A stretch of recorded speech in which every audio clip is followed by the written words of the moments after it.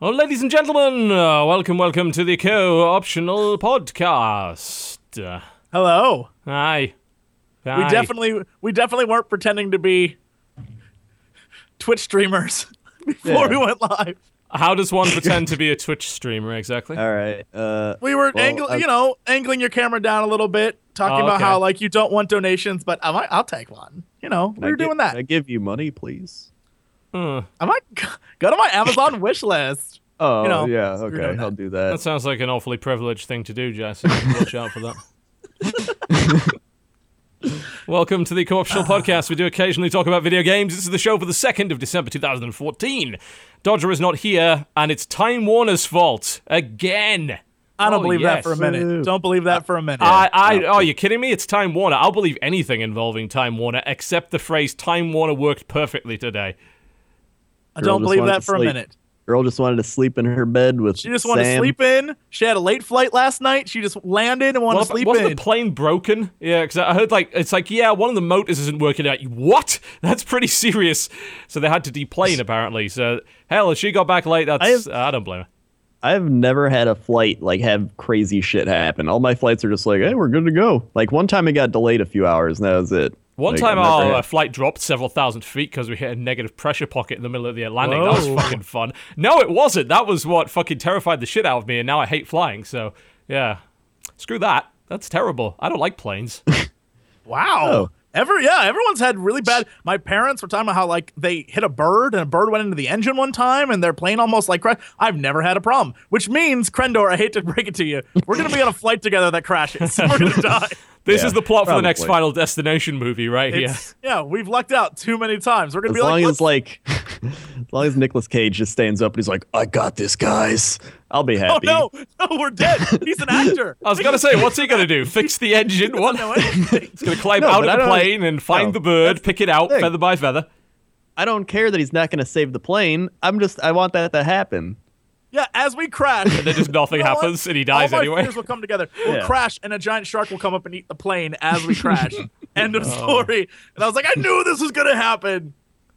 That's how we die. Jesse, I have a new test for you. You, the master of the Star Wars lore. I have 2 new spaceships from the X-Wing miniature series. Should we play the identification game? Sure. I'm not sure I'll get these. You might not. We'll see. So we have one of these. There we go. Oh, crap. That's the ship from Shadows of the Empire. I just don't remember the name of it. I don't remember the name of it, though. It's the YT-2400. It's there's no way. Kind of the latest model from the because the Millennium Falcon was the older one, and then you probably won't get this one. This is so far out of the realms of possibility in the expanded universe. We got one of these right here. Oh, God. It's definitely obviously it's an Imperial ship. Yeah, and nice and spiky. When was this? When is this post Return of the Jedi? I believe so, yes. Oh, well then I would say that's probably too far out for me. That's probably when they were fighting the aliens, the Yuvong Chong or whatever they were called. Yeah. This I believe the only time this was used was actually in Star Wars Galaxies Jump to Lightspeed. It's the VT-49 Decimator. Oh shit! Wait, that's cool. A Galaxies thing? Yeah. I believe that was when it first was shown off. Yeah. I would never get a Star Yeah, Wars I mean Galaxy that's too far. I don't blame you for that one little bit. I didn't get it either because I never played Galaxies. Crendor, you're also here. Hi. Really big nerds. What? No, hello. Dude. Don't tell me you didn't get some feels from the Star Wars trailer. You didn't have a moment of I can appreciate this. I was excited about it. I was like, this looks cool. I'm not oh my god, this is the greatest thing ever happening in my life. But I was like, all right, I'm excited for it. Anyone who said that has Shade no in chat life. says Jesse needs to buy a bunch of Warhammer 40,000 tanks and test TB next time. That's a very bad idea. You will lose. You will fucking lose. I've been playing a video game this week that has about 27 variants of the Lehman Russ, and I can name each and every fucking one of them. Don't. Here's the problem. Not only would I lose out in that competition, I'd lose out on money. Yeah, I was gonna say, Warhammer 40,000 tanks is enjoy being homeless. Come on. Yeah, wow. No thanks. Pass. Stupidly expensive game. Holy crap! You know, He wins. He wins. That's why I like playing X-Wing. I hate assembling and painting models, and I hate expensive shit. Well, X-Wing is none of those things, relatively speaking. You know, yeah, some people might say that model's expensive. Not compared to 40K, it fucking isn't. You have no idea. Holy crap! What a money sink. And somewhere I have. It's in like an old chest of stuff somewhere. I have old Micro Machines versions of all the stuff that you have, all the Star Wars ships. Yeah. But it has like the Sun Crusher and it has like all those awesome. I was like, yeah, expanded universe stuff. So somewhere I'll find that one day, and then I'll pull those out and be like, what's this? And you'll be like, that is obvious. You're an idiot. I'll be like, oh. I'll be actually enunciating it like that as well. That is obvious. Star Wars bot obvious answer. It knows you all.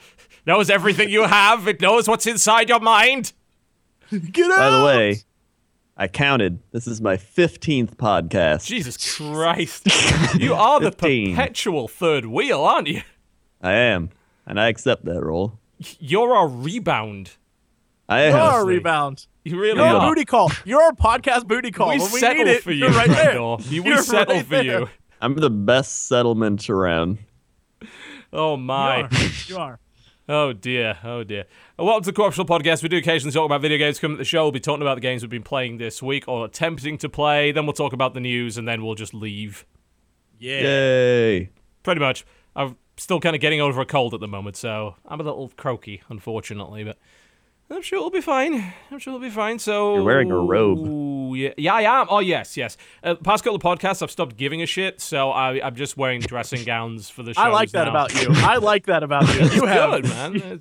You've just given up a little bit. I'm okay with that. You're like, Yeah. F.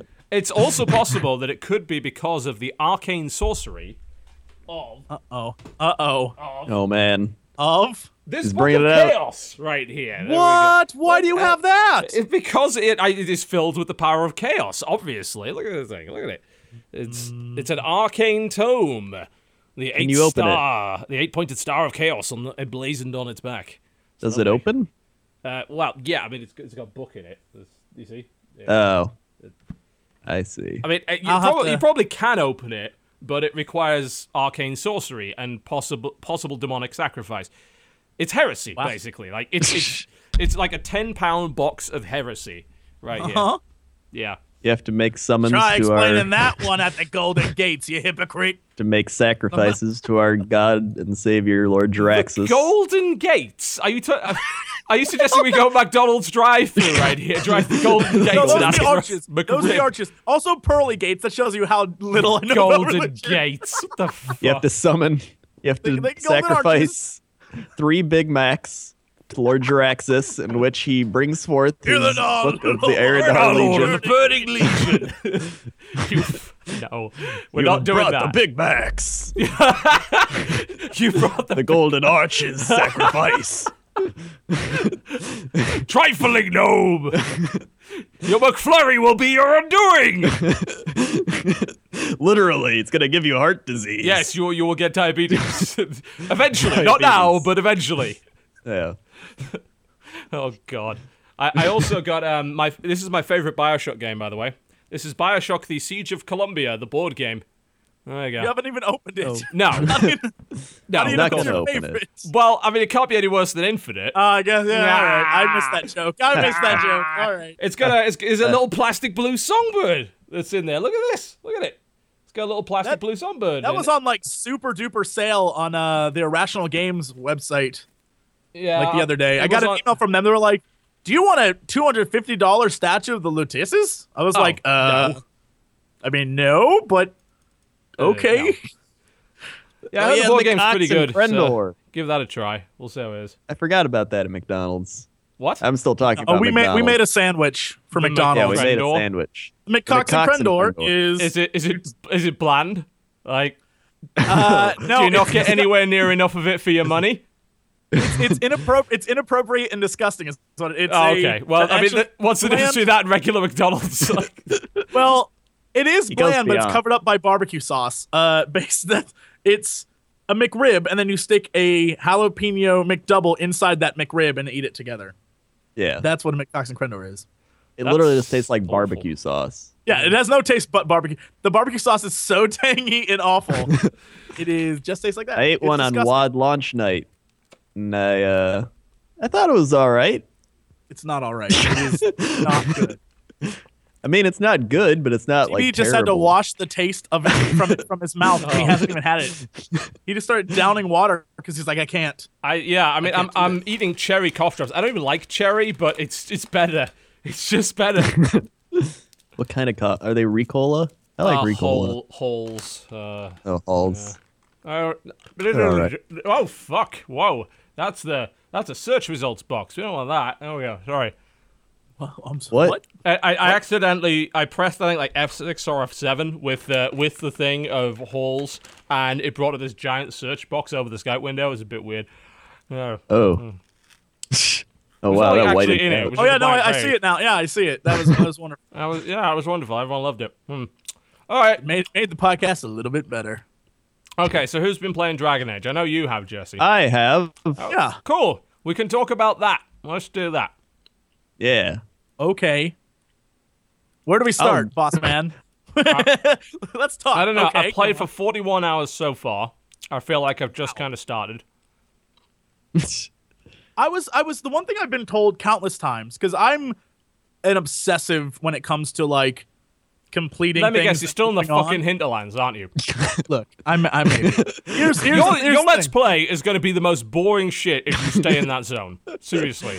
So what I've been told many times is that you just can't complete the hinterlands, and I think it brings up a weird gaming design philosophy What do that you mean I'm really you can't curious. complete it? Well, Or I you mean think that I'm you level- shouldn't, or that you literally cannot? no, that the way the hinterlands is such a big zone that there are certain things you just can't do till you hit certain level marks. Well, and you have there's to go to like different level areas. 12 rifts and shit in there that you can't Yeah, beat there's a if you're low dragon level. you can't kill till later. Like, there's a bunch of different things in the hinterlands you can't do right away. And so I'm curious why, because when you think back to other RPGs, an area like that is usually later in the game. And in the beginning, it keeps you very focused on going a certain direction, getting the story, getting the information out. And in this game, it did it at the beginning. And so it gives you this huge open world area to explore. And for me, I'm like, oh, well, F it. I'll just go explore and see what there is to do. And there's so much to do. You're like, whoa, is the rest of the game like this? And it's not, which is weird. Some of it is. Well, how many hours have you put in so far? Oh, God. I don't even, I'll go to Steam and look that up right now. All right, because I I've don't put even 41 wanna guess. in up to this point, and more often than not, a lot of zones they're not as big as the hinterlands. Most of them, but some are. Some fucking are But as they're big much as more that. focused. But even though they're as big, they're more focused. Some are, but I wouldn't say all of them are. A lot of them that you I would unlock say- are just giant, unfocused. Like, you're in the desert. Shit's going on. Go find out. But you have an objective, right? Like, yeah, the but you had an hinterlands objective in the hinterlands as well. You've got The to hinterlands hunt objective down. was like, get reputation with people. Like, Well, your objective is to Well, help the hey, but- refugees and stop like the fighting between the rebel mages and the Templar. Like, that's the objective of the hinterlands. Anything is an objective. Collecting bear asses is an objective. Unfortunately, Good yes. And the objective. hinterlands literally has that quest. It's collect 10 ram skins. ram meat, yeah, something like that. Those are to feed annoying as people. shit because those things run away from you. So you got to make sure you get your archer to shoot the bastard. But I think it's safe to say that every other zone, no matter how you view them as you know what they are, they're infinitely better than the hinterlands. And the hinterlands is the starting experience. So I'm curious why that is. I don't know And if I'd they're like better. to know. I really don't. Like, some of them are, but I think it's just sheer size. The hinterlands has so many dump quests that are really, really dull. It's got... But that's But a isn't lot that of like the other... posts. Beep. Go on. for it. No, it's not like isn't that just other posts? Like, that's things you would expect to do when you're level 42 in a single player RPG and you've now gained access to like open world areas and you're doing completion stuff before you take on the final boss or whatever. At least that's like what it's usually been. And I'm just really curious why this is the way they set it up, because I hate to break it to the internet. I don't care. I'm going to complete all the things in the hinterlands. I don't give any shits. I'm going to do everything there is to do, and I'm going to defy you, and I'm going to have fun doing it. And so far I'm having a blast doing it, but everyone was like, everything's so much better. And I'm like, I don't think it Okay. is. I think it's better. but I don't think it's so much better. I think it's an improvement in some cases. There was some cool stuff going on in the desert that I found. Like, I came across this, like, temple and shit was going on there, and I went through that, and that was kind of interesting. And there was a fort that I had to liberate, and that became, like, an operations base in that zone, and then it gave me quests associated with that, which was kind of neat. That felt like I'd actually done something, whereas in the Hinterlands, it doesn't feel like you've done fucking anything. Everything that you do has basically no consequence whatsoever to the vast majority of things that are happening. And yeah, a lot of it just feels like busy work. And the thing is, a lot of the game feels like that. I think it's starting to get there, but I'm 40 hours in. I would have expected to start getting there a little bit earlier than that. It's a weird gameplay philosophy they have of this game, and we've seen it in the past with a few different games that are like, it takes 20 hours to get going. And I wonder why people think that's something that, because it goes against everything that gamers expect now. It goes against what Dragon Age Origins set the expectation of. Yeah. Like, the great thing about Origins is it started off strong, because it started off with your origin story, and it made you feel like personally invested in. Like, you started as a city elf, you immediately get confronted by this racist stuff, which is what they promised. It was actually, I love that. I played the city elf, and the subplot, way how you start, and the way that the racism is integrated into it against the city elves is really interesting. And in fact, all the origin stories in that are pretty damn interesting. But in this one, they start you off with a kind of generic, oh no, things are going wrong. And then you say, okay, we have the Inquisition now. Go to the Hinterlands. And then you just kind of aimlessly wander it. And I think people's expectations of that game are going to vastly change depending on how much they just pursue the story and how much they hung around in those zones. Because I think people like us, we're MMO players. We're kind of completionists. I love it. That's why I love it. Yeah. That's why I was able to endure it for longer. But looking back at it, I wasted probably 10 plus hours in zones I had no business being in, doing stupid shit, collecting shards, picking fucking herbs, when really what I should have done is done the storyline at the bare minimum, got to Skyhold, and then started playing from there, because that's when all your companion quests start to unlock, which is a shitload more interesting. That's when you get to do a lot more of the plot stuff, you get to upgrade your Skyhold and stuff, that's awesome. That was my biggest problem with it, is like, I'd never played a Dragon Age game before, like before this one came out. So I was like, I'm going to stream it, and then I'll see what I think. And then, so you also had no clue what you were getting. I hate to break it to you. Dragon Age 1 2 has a lot of lore, like a lot of backstory. You would have been like, I don't. It's pretty generic lore, though. You really don't need to understand much about it. I mean, they nicked most of the stuff from Warhammer. If you're shouldn't they at least have some sort of intro into the lore, like, so I know what's happening? Because like, you just jump, it's like, hey, you got a mark on your hand and shit's going down. I'm like, that actually has nothing to do with the lore. You wouldn't have learned anything about that. All right, but like, so I get started and I'm like, all right, I'm playing through, and after like an hour of playing, I was just like, I feel like I don't want to like keep playing. Like, it has that feel of just like, I don't really want to keep playing. So like, I was doing all that, and I feel like it's because that MMO style, I get that urge just like it's another MMO game, and I'm like, I could be playing WoW and like doing something progressive. Dragon Age Inquisition instead. To me is almost literally the Old Republic. It really is. You could play the Old Republic in the same way. But, I mean, there's probably more grinding in the Old Republic, honestly, but the choices and the story-based stuff, that's all already in the Old Republic, and you can very much play that MMO as a single-player game with a storyline. And Dragon Age almost felt like an inversion of that. It's almost like it should have been an MMO, but it's a single-player game. But a lot of the design philosophy is MMO-like. It's like, here's these big open zones where nothing's really happening, and we're going to fill them with side quests and collectibles and crafting stuff, and you're going to wander around exploring and finding those things. And occasionally you come across something which is really awesome. But most of the time you come across something which is an exclamation mark, and it's like, oh, there's something on this corpse, go deliver it. or go Yeah. to this area. And it's very MMO-like. And compared to Origins, I think that's a huge step backwards. Huge step. That's what I did. Is like the chat was like, "Go play Origins. Go play Origins Origins." is great. And I was like, "All right." So I started playing Origins, and I was like, "Oh my god, this game is a is lot better. amazing." Yeah, because Like I just right from the start, I was like, I actually care about what's happening. There's like you're in this weird demon world. There's like a sloth demon bear. He's just like, go do shit. I'm like, whoa, this is cool. And then you like get to the guy who like can't even. And then you get to that place and you talk to that guy that can't like think with emotions, and he's just like, "Hello, I am here." Crendor, and best and I was storyteller like, ever. You know that Just Wowcrendor thing, and there's a guy, and he does a thing. That's like it's like the fun of playing a new game that you've never played. And I was like, this feels like an experience I've never had before, and that's what I felt with that. And then with Dragon Age Inquisition, I felt like this feels like I've done this before, and that's what I didn't care about it. Yeah, sorry, Jessica, go ahead. I think it's interesting that I don't know what this says about me. Probably that I'm a giant hypocrite of some sort, but I was extremely like hard on this game when it was coming out, and now I'm finding myself really enjoying even the most minute crap in it, like stuff that everyone else is like, that's garbage. I'm like, but you can go over there and do that thing, and I feel like it's an interesting. I might not be far enough in it to judge the game, but I'm enjoying the little things in it, which I think are kind of funny. I don't know what happened to me, but well, I mean, you're an MMO player.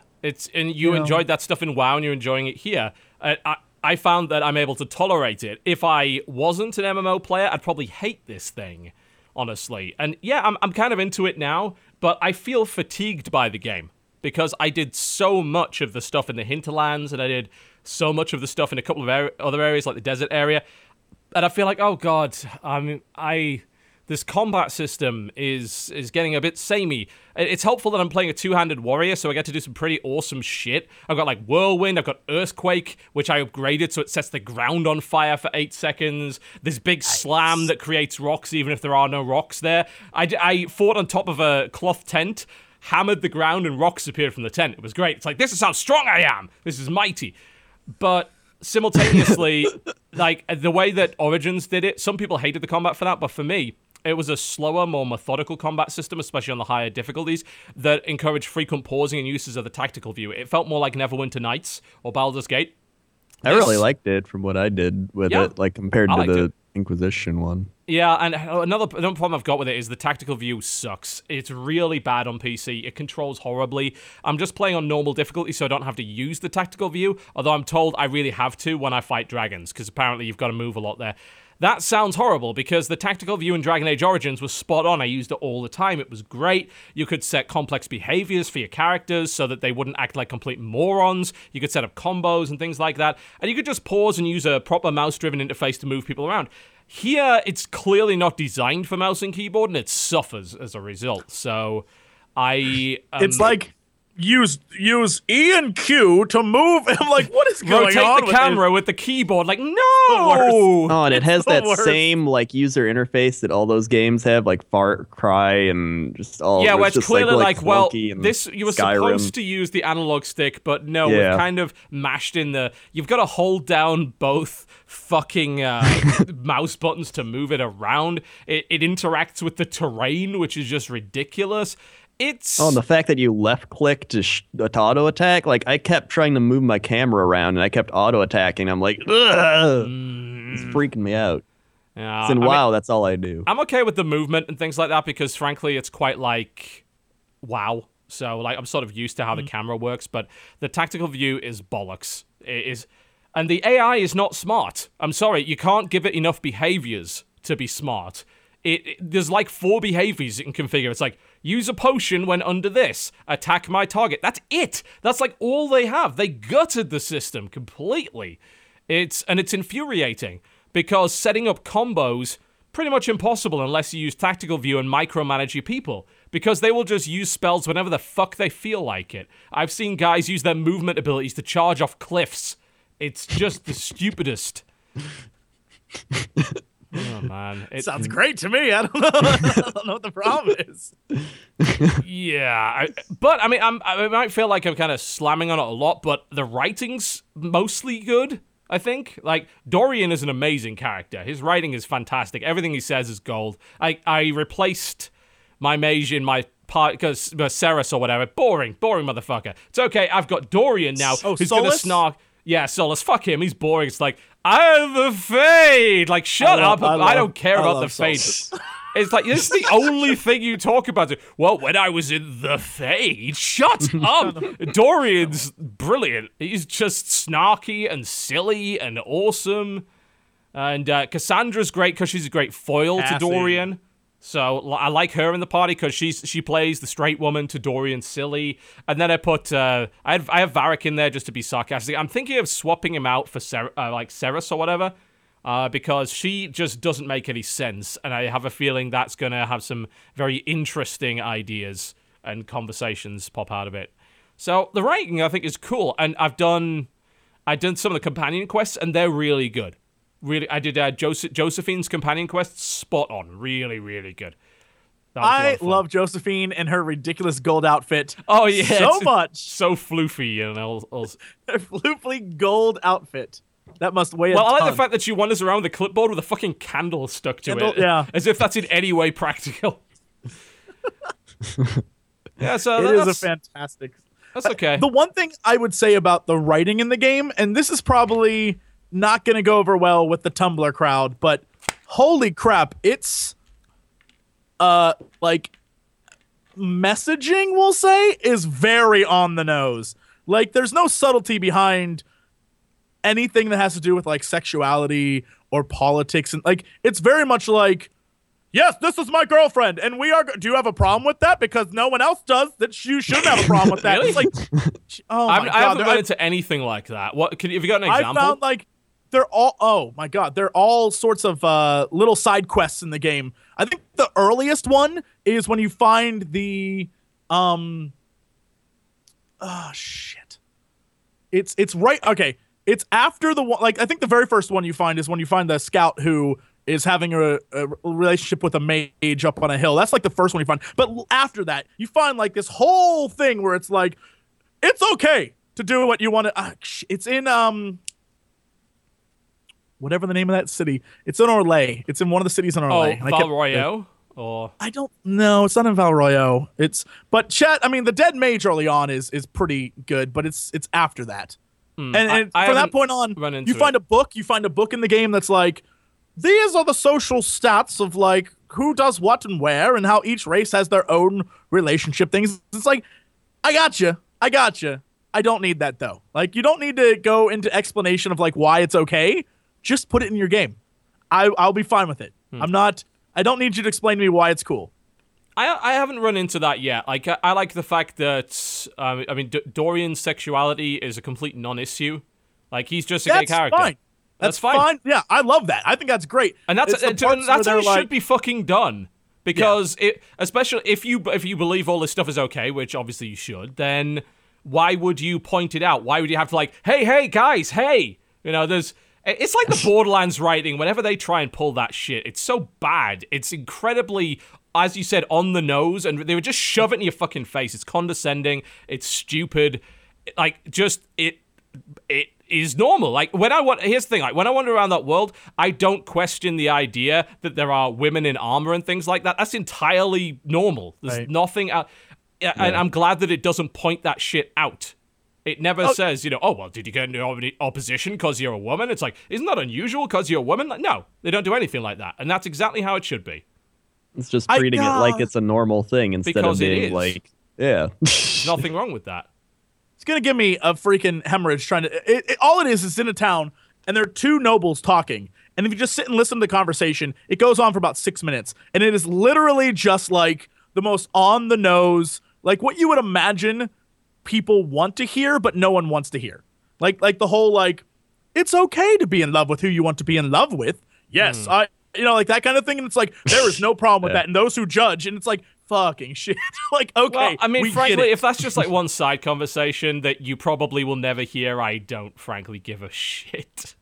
I think, I mean, it's just one of those things that's like a little minor quibble that I have, where it's just like, I get what you're doing, but it's unnecessary. Everyone supports you anyway. We're all behind you. No one here is saying like, don't do that. And the people who are saying that aren't buying your game. So what the hell do you that care? reminds me of, what was it? Oh, God. That huge kerfuffle a while ago where one of the seniors from EA, after EA got named like worst company in America 2 times in a row, basically said that it was because people didn't like the fact that they put lesbian, gay, bi, transsexual kind of and queer characters in their games. It's like, I'm going to say no. What? That sounds like an go on a limb and invisible say no. boogeyman, really. I don't think that's actually in any way true. No, don't get me wrong. I love the fact that EA games in general do a good job of representation. That's fine. That's great. And I hope more companies do that when it's appropriate to the story. No, don't just shoehorn diversity in for diversity's sake. Do it because you believe in it and because you can write good characters that are diverse. Use that diversity. I think that's the biggest thing. Yeah. Use it. I think that's Don't make it problem, token. though. That's the biggest problem right now is rather than do it because it's for the story and it feels like it's part of the story, it's constantly shoehorned in as a way to like avert bad press. And it's like you can like see build when it's it done in that as way. a story. Like build it in so like you actually care, like, oh wow, I'm playing this love story between these 2 gay characters and it's really good and I want them to be together, instead of just like, we are gay and we should be together. Do you think so? I want to romance Dorian. I want to romance Dorian not because I am gay, because he's an awesome character. And I'm role-playing a character. Maybe my character is gay. Who knows? Maybe he's bisexual. Maybe he just really likes Dorian. What's wrong with that? You know? I just don't... I'm not cool with the whole idea of quotas. It's like, well, we need a black character, we need an Asian character, we need this female character. Like, no, just write good characters, and that will come naturally. And because you don't have to have an equal like number of different characters, you just need to have good characters. And it may say a lot about my snark level, but when I saw the now I'll just say this because I'm not sure what we can say, but when I saw the Warcraft movie trailer, there was an Asian high elf, and I said to myself, that's cool. And then I thought, oh shit, is that because they figured they had to add like different races for the elves? Because the elves are just white people. Like the elves are all like in the game, the elves are just skinny white people. And I was like, do they feel like they had to add that in there? And it's like, oh no. And that I think is a problem. Sorry, I'm just reading chat and they say bisexual characters are really freaking hard to animate. Ubisoft opinions. Yes. I don't. Oh man, love that. Yeah, it's just a case of treating that particular subject matter with the respect that it deserves. Because again, the on the nose stuff I find just as immature as the immaturity that, you know, teenage boys have regards like, hey, gay. It's just as immature. You just happen to be doing it from a position of power, and that sucks because you're undermining your own message by not delivering it in an adult way. Treat people like adults if you want the message to be heard. But I mean, I personally don't have the same problem with Inquisition that you have. Probably because I haven't heard those conversations. I don't read most of the text in that game. It's not that I have a problem. It's just that it's really very like the stuff that I've seen is very like I said, it's on the nose. Yeah, it's ham-fisted, and it's sort of like, we get it, but you don't need to keep reminding everyone that that's the world we're in. Like, we see the female soldiers. We see, like, this world from the get-go. You understand this is a world of equality where you can fight alongside. If you can pick up a sword or a staff, you fucking fight. It's as simple as that. Why the hell wouldn't you? It's a world that gets attacked by the Darkspawn on a regular fucking basis. Yeah. It's like, well, half of our potential army, they can't do it because social reasons. Fuck that, that's dumb. Right. Give them a sword and fight the fucking horde. Jesus. You get it right away. In the first 15 minutes of the game, you understand what world you're in. It doesn't need to be like, did you also know about this world? Like, yeah. It's not a complaint, more of like we get it. We get it. Video games. Here's what I'll say about sexuality in that game. Talk to Iron Bull as much as possible about Qunari sexuality. It's fucking hilarious. Definitely want to read that. Love it. But I mean, that is a point that someone brought up. Actually, I mean, it's not a world of equality at all. Just in terms of races, anyway. You know, I was referring to of course, you know, a sexual male, female. There, my fault. My fault. But I mean, come on. Have you seen the elves? Have you seen the elves though? I think we all understand why they're slaves. I mean, what the fuck? I play a fucking elf. Fuck you. Just because my guy has a stupid tree tattoo on his face and is half bald and obviously hideous doesn't.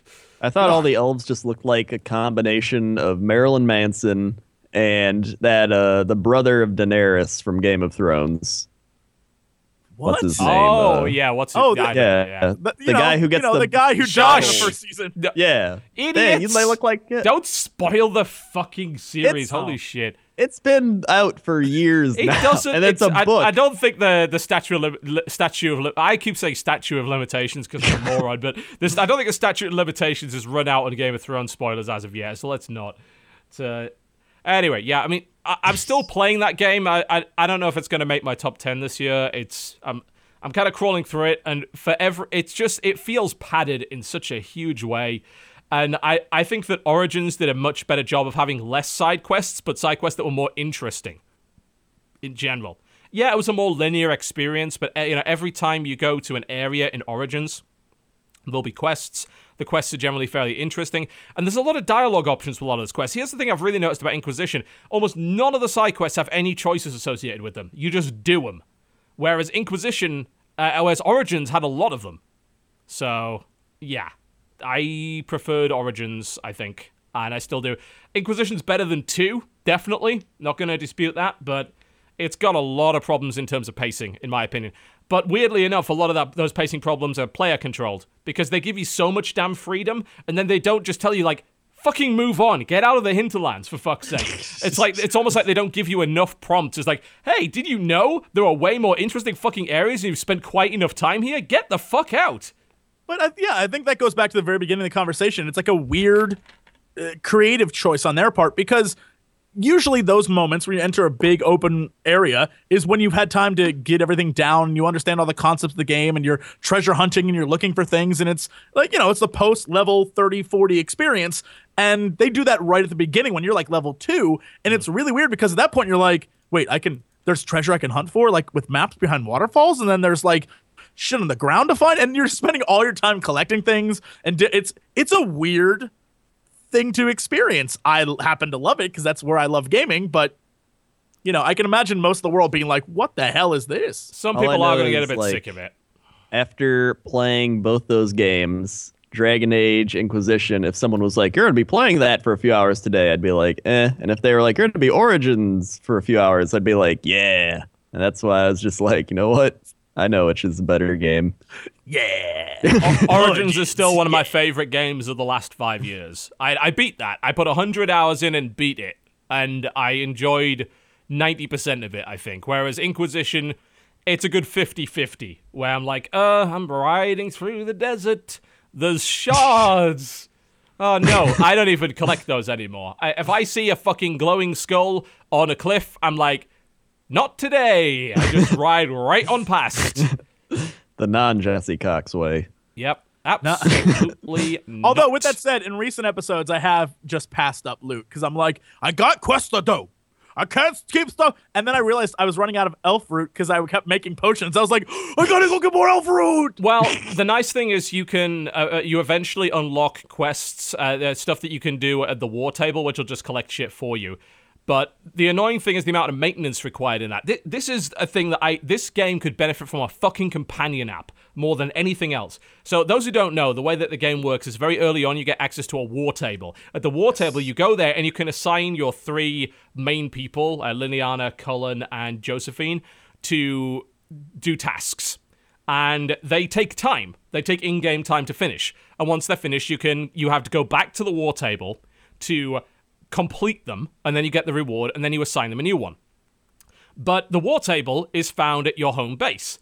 And there's no way to access the war table outside of the home base, which means you need to travel back to the home base to start a new quest. And some of these things don't take very long. Like, I can collect herbs using that in about 12 minutes, because you get bonuses which increase the speed of it. So every 12 minutes or so, it's asking me, yeah, you probably want to go back to the war table. And it says, go back to the war table. They're awaiting your orders and shit. Like, come on! I'm in the middle of questing and stuff. Could I not just have a companion app? Could I not send a fucking messenger? I am a damn inquisitor. That sounds familiar, Crendor. Hearthstone, TB. That sounds very familiar. You just use your Hearthstone. It takes you back. Just use your Hearthstone and go back to the garrison, TB. What are you talking about? God, it's the area that you get eventually is so big. Like it takes a while to even run to the war room. It's like jogging along. It's like, hi Inquisitor, hi Inquisitor. Like, go away. I'm going to the war room. And then I immediately like portal out of there, go back to the place, and I want a companion app for that. I want to be able to do that stuff on my phone or on a little app where I don't have to have Inquisition running, and just like, yeah, I send a message because What's a message? I send a message because I'm an Inquisitor and I shouldn't be having to run back to the fucking Skyhold every 12 minutes to tell my people what to do. Like, can I just not give them a little order? It's like, yeah, could you do stuff related to gathering herbs for the next 24 hours? That would be cool. You know, could you do that? Something that WoW has done better than all the other games and makes it more fun. Yeah, I would say SWTOR, I think, did it best, but whatever. Did you have to go back to your starship to send your guys on quests in Tor? Because that's obviously where the system came from. It came from Tor. Yeah, as far as I remember, you had to be in your you had to be in the ship in orbit to do stuff. Yeah, like I mean that. that's equally annoying. It's like it's really silly, but I think you can make the excuse in an MMO because you want to like create more scarcity in the resources. In a single player game, there was no fucking excuse. Plus, you can just cheat. Like you can. If you want to do a long mission, you can you do that. Alt tab out. Set your system clock forward. I'm totally wrong. You're right.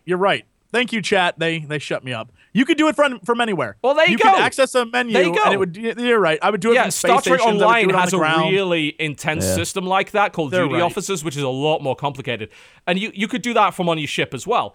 This, you have to go back to the war table every time. That is infuriating, especially when you're just doing resource gathering stuff. Here's another thing. I'm the fucking Inquisitor. Why is there not a button which says to my party members, who are my subordinates, hey, in this area there's herbs and mining and shit. Go get it. Like, why can't I do that? Hell, even in Old Republic, I could send my follower to go pick up that shit over there. Why do I have to be the person that does that? Why do I have to be the guy that grabs every single piece of loot off the fucking ground? Why can't I have my companions go and mine that shit that's halfway up that mountain? Instead of me having to go do it. Yeah. The Old Republic was actually really fun. I enjoyed that game. I thought it was good. Yeah. I think it's because it felt more like a single-player RPG than a multiplayer RPG, because it had lots of story in it. Well, the multiplayer stuff is what sucked in that game. Like, yeah. Just playing as a single-player game, it ended up just being a worse... My God, my words. I'm missing letters. An What the fuck is wrong with me? Sorry, I've been taking pills. Stay it, eh? I've been taking too many pills, evidently. That the Knights of the Old Republic was... I mean, just a better version of the Old Republic. The Old Republic is just a kind of worse, more padded version of it. But it's still okay. It's still pretty good. But, I don't know. I think I'm harping too much on Inquisition, because I do like it. And it's certainly better than the second one. But it's still too padded. Like, I'd be happy with areas that were half the size, with half the quests, and twice the work put into them. You know? Yeah. I'm really curious, like, if there's, I would want to know what the reviews would be if that was the case. If it was a small, because it seems like everyone tries to go bigger and bigger every iteration. So, like, we go bigger. And then 2, the biggest complaint was that it was too small. Like, it was a small, confined space, and people complained about that. Well, it's because so the thing is, it was the same. Like, it was the same areas. They recycled the same areas for the dungeons. That's what people really hated. Yeah, I'm curious. What would the alt reality version of this conversation be if they had made it smaller but more detailed story and different? Probably, I'd rather have rate it the same as they did Origins, i.e., like 9s and 10s, because it's great. I'd rather have a good linear story than a mediocre open world story. Yeah, I don't think for the most part Inquisition benefits from its open world areas. There are occasional times, like I said, in the desert, when I came across that big fucking temple and there was chanting and shit around it. That was cool. I really enjoyed that moment. Or when I went to attack the castle and we infiltrated it by going through the fucking sewers, and then we took out everyone in it. We fought the boss at the top, and then we took it for the Inquisition. There's Inquisition flags everywhere, and then they gave me some quests inside it, and they put all my crafting tables there so I could access them in the field. That was cool.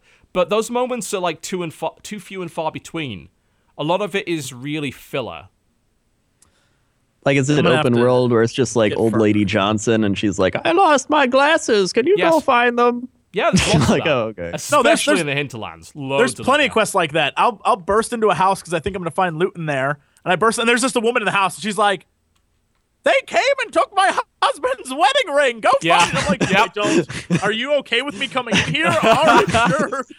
Like, I'll go find it. Yeah. Thank God you're here, random stranger. Just burst into my house. Yeah, I just broke in the house, and she's like, you can help me. Like, oh, all right. Hi. And then you just loot all their stuff right in front of them. We're starving. Here's what's in this box. Like, just take it. That's right. The one that got me the most was the fucking herbalist. Like, oh god, people are dying. We're short of elf fruit. I walk outside the house and there's literal elf fruit growing right there. Like, go outside! It's too dangerous. You're in a village and everything's fine. It's in your garden. Going on. Go and pick it there. You idiots. Oh my god. I don't, it's like I said, I don't hate it. I sound like I do, but I don't hate it. If anyone buys it, let me follow this recommendation. Do every quest at the bare minimum level that you have to get it. Bare minimum. Collect the power that you need to unlock the major quest areas, then do the major quests. Get to Skyhold, and then do the interesting shit. Do not spend a lot of time in the hinterlands. Do not spend, like me, 30 fucking hours in the hinterlands and the small little shitty areas. Do the main quest, for the love of God. Don't waste your time. Don't. You don't need 300 elf fruit. You don't need to collect all the shards. Don't do it. It's terrible. Don't waste your time, please. YouTube.com/Jesse Cox. Yes, watch him get 300 elf fruit. You can enjoy the amazing power of physics ram, a ram that don't give no damn that randomly shows up and then flies off. He's in the rafters of buildings sometimes. I've come across this ram that does not care about the laws of gravity. Oh, man. Everywhere. He's upside down. He's great. Physics ram. Yeah, that's a ram I can get Enjoy behind. summoning your horse Don't in areas where the terrain's kind of not flat because crazy shit happens. It wanders up to you and then it's like upside down. Like, what are you doing? I got a horse, an exotic like horse. It's some like deer or something. Apparently it charges a lot faster. And like it has like permanent charge speed, so you keep going. But it makes the most annoying noise every time you hit the shift key. It like goes like, no! It's like, I would rather walk now. Stop it. Stop, please. Can he spam it too? I feel. Oh yes. Oh yes. I feel bad for laughing over that because that's a good clip to steal from the internet. TV going.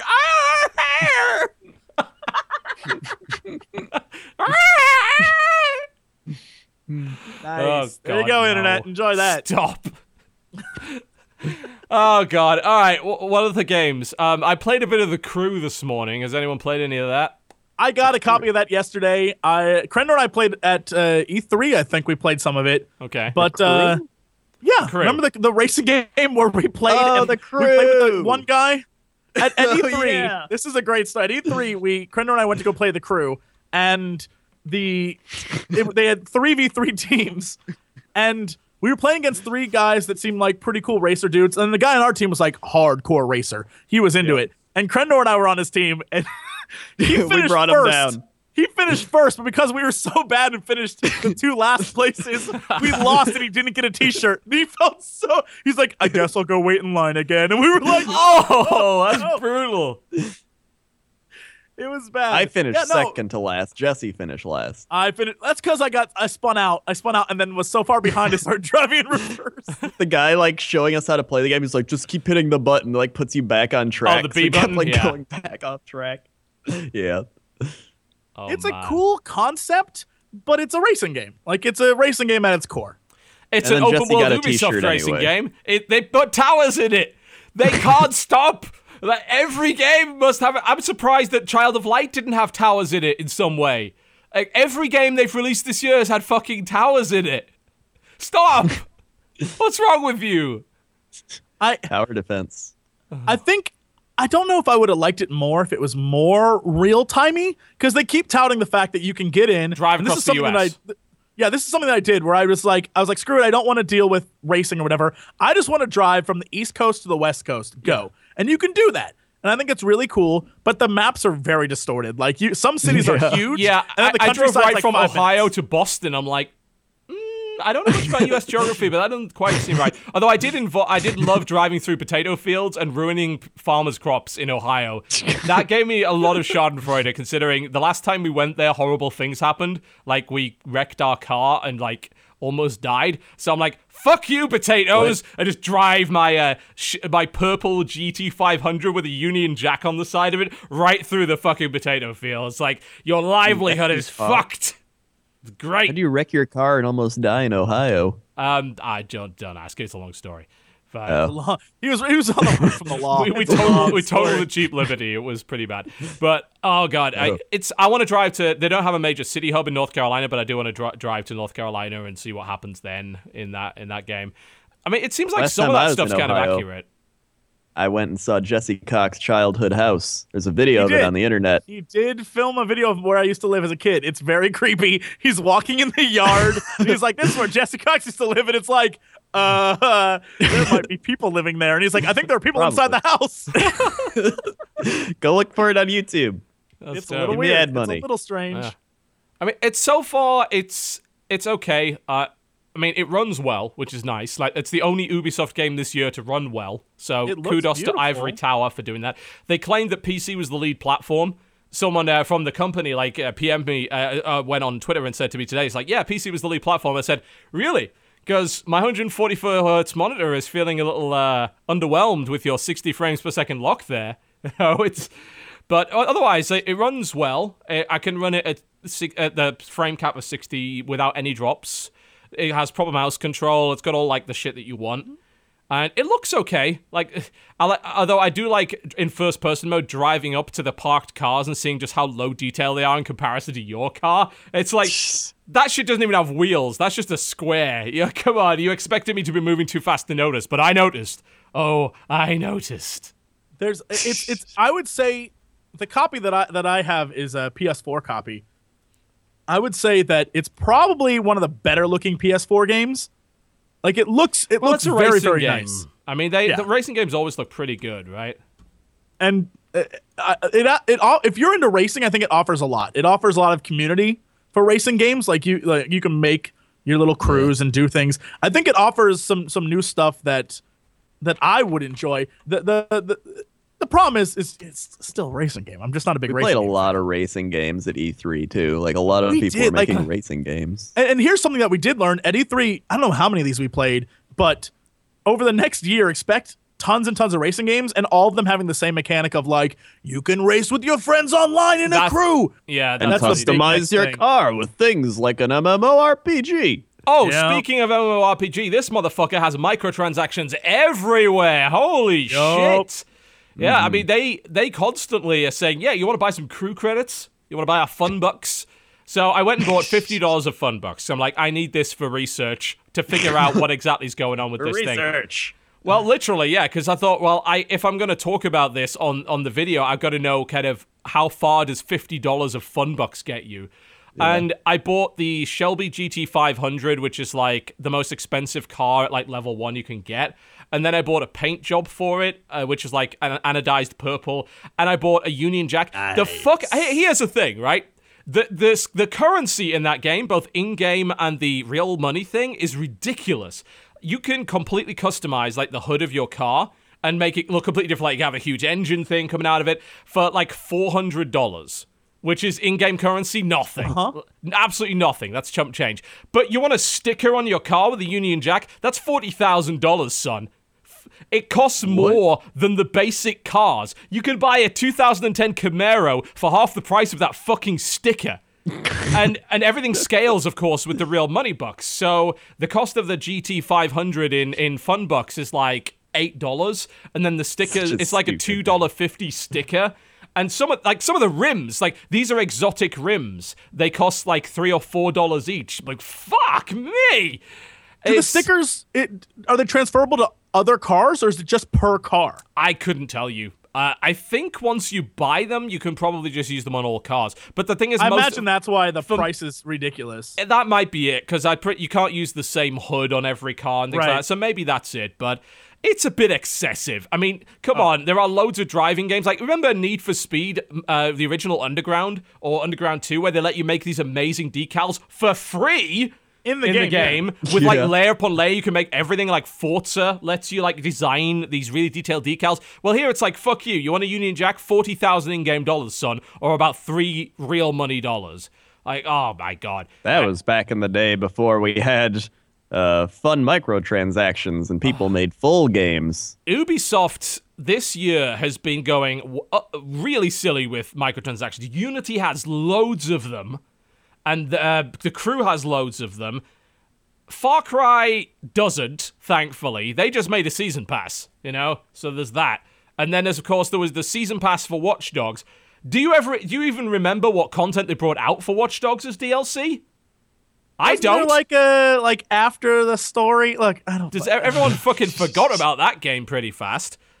That was going to be the next big thing. I remember for years, 2-3 years of E3s that were like, Watch Dogs is going to be the thing. It's going to change gaming. Yeah, all right, congrats. No. Good job. No, it was another Ubisoft open world game. They have released 4 games that use exactly the same mechanics this year. 4! Even the Crew has towers! It could only have been better if they actually forced you to drive up the tower.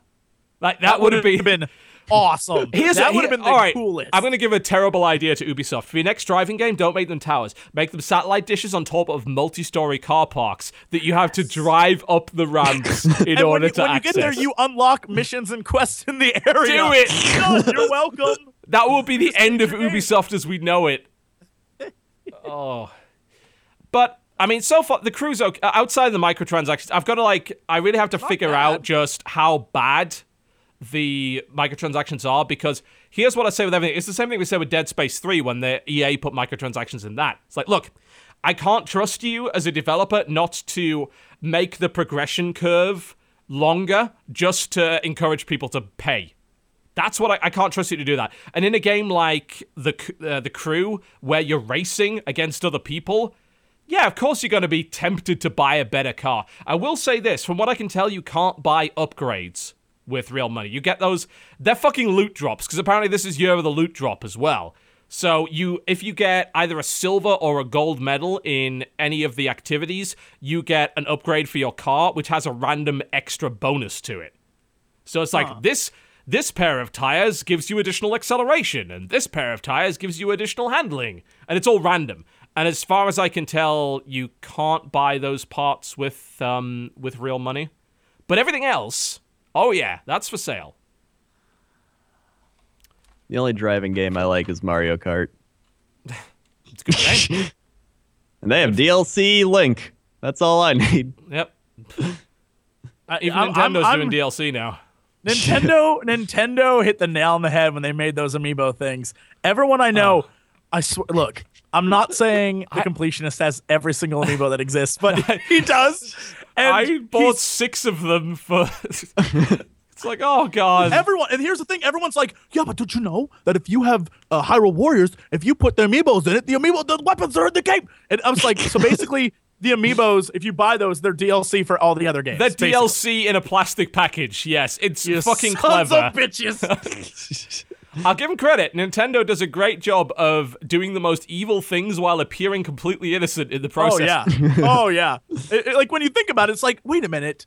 All they're doing is just making the amiibos everywhere. Like, and they're using them to hawk other shit, like, but if you own this other game, you get this game, this thing with it, and it's like, it's sneaky. It's really sneaky. I see what you're doing.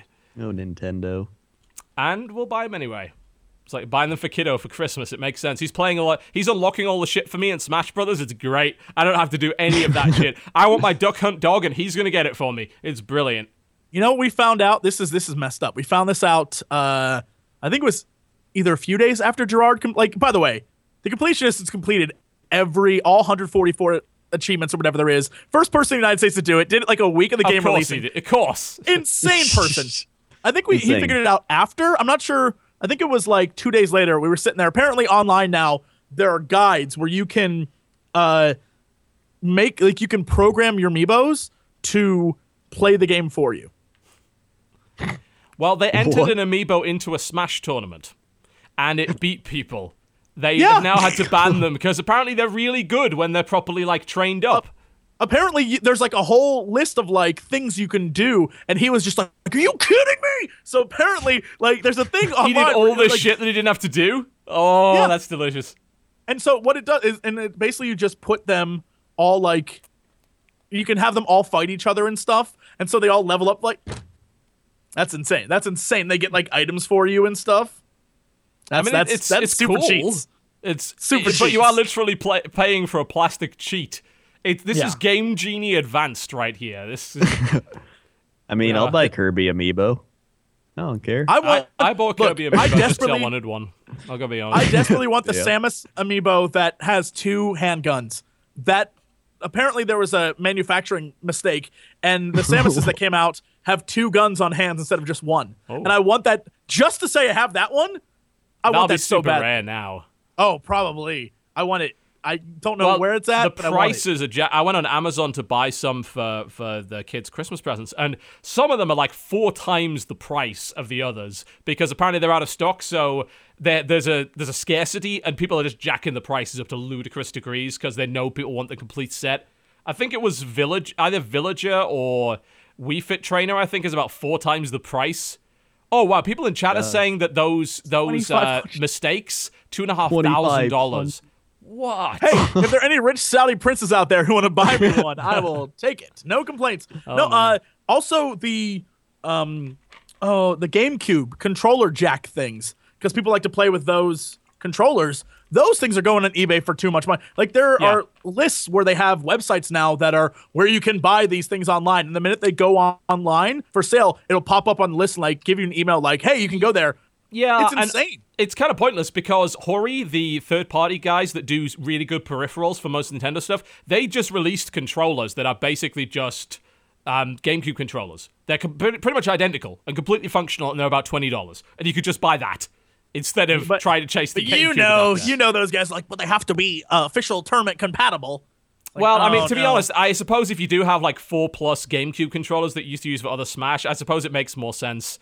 But yeah, I mean, I'm not chasing that stuff. I don't really care. I'm a heathen. I play Smash with a Wiimote. I don't give a fuck.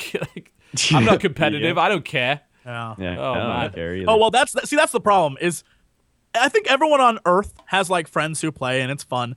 Everyone I know is like super next level competitive in Smash for some reason. So every time people are like, "Do you want to play Smash?" I'm like, "No, No, I'd rather not."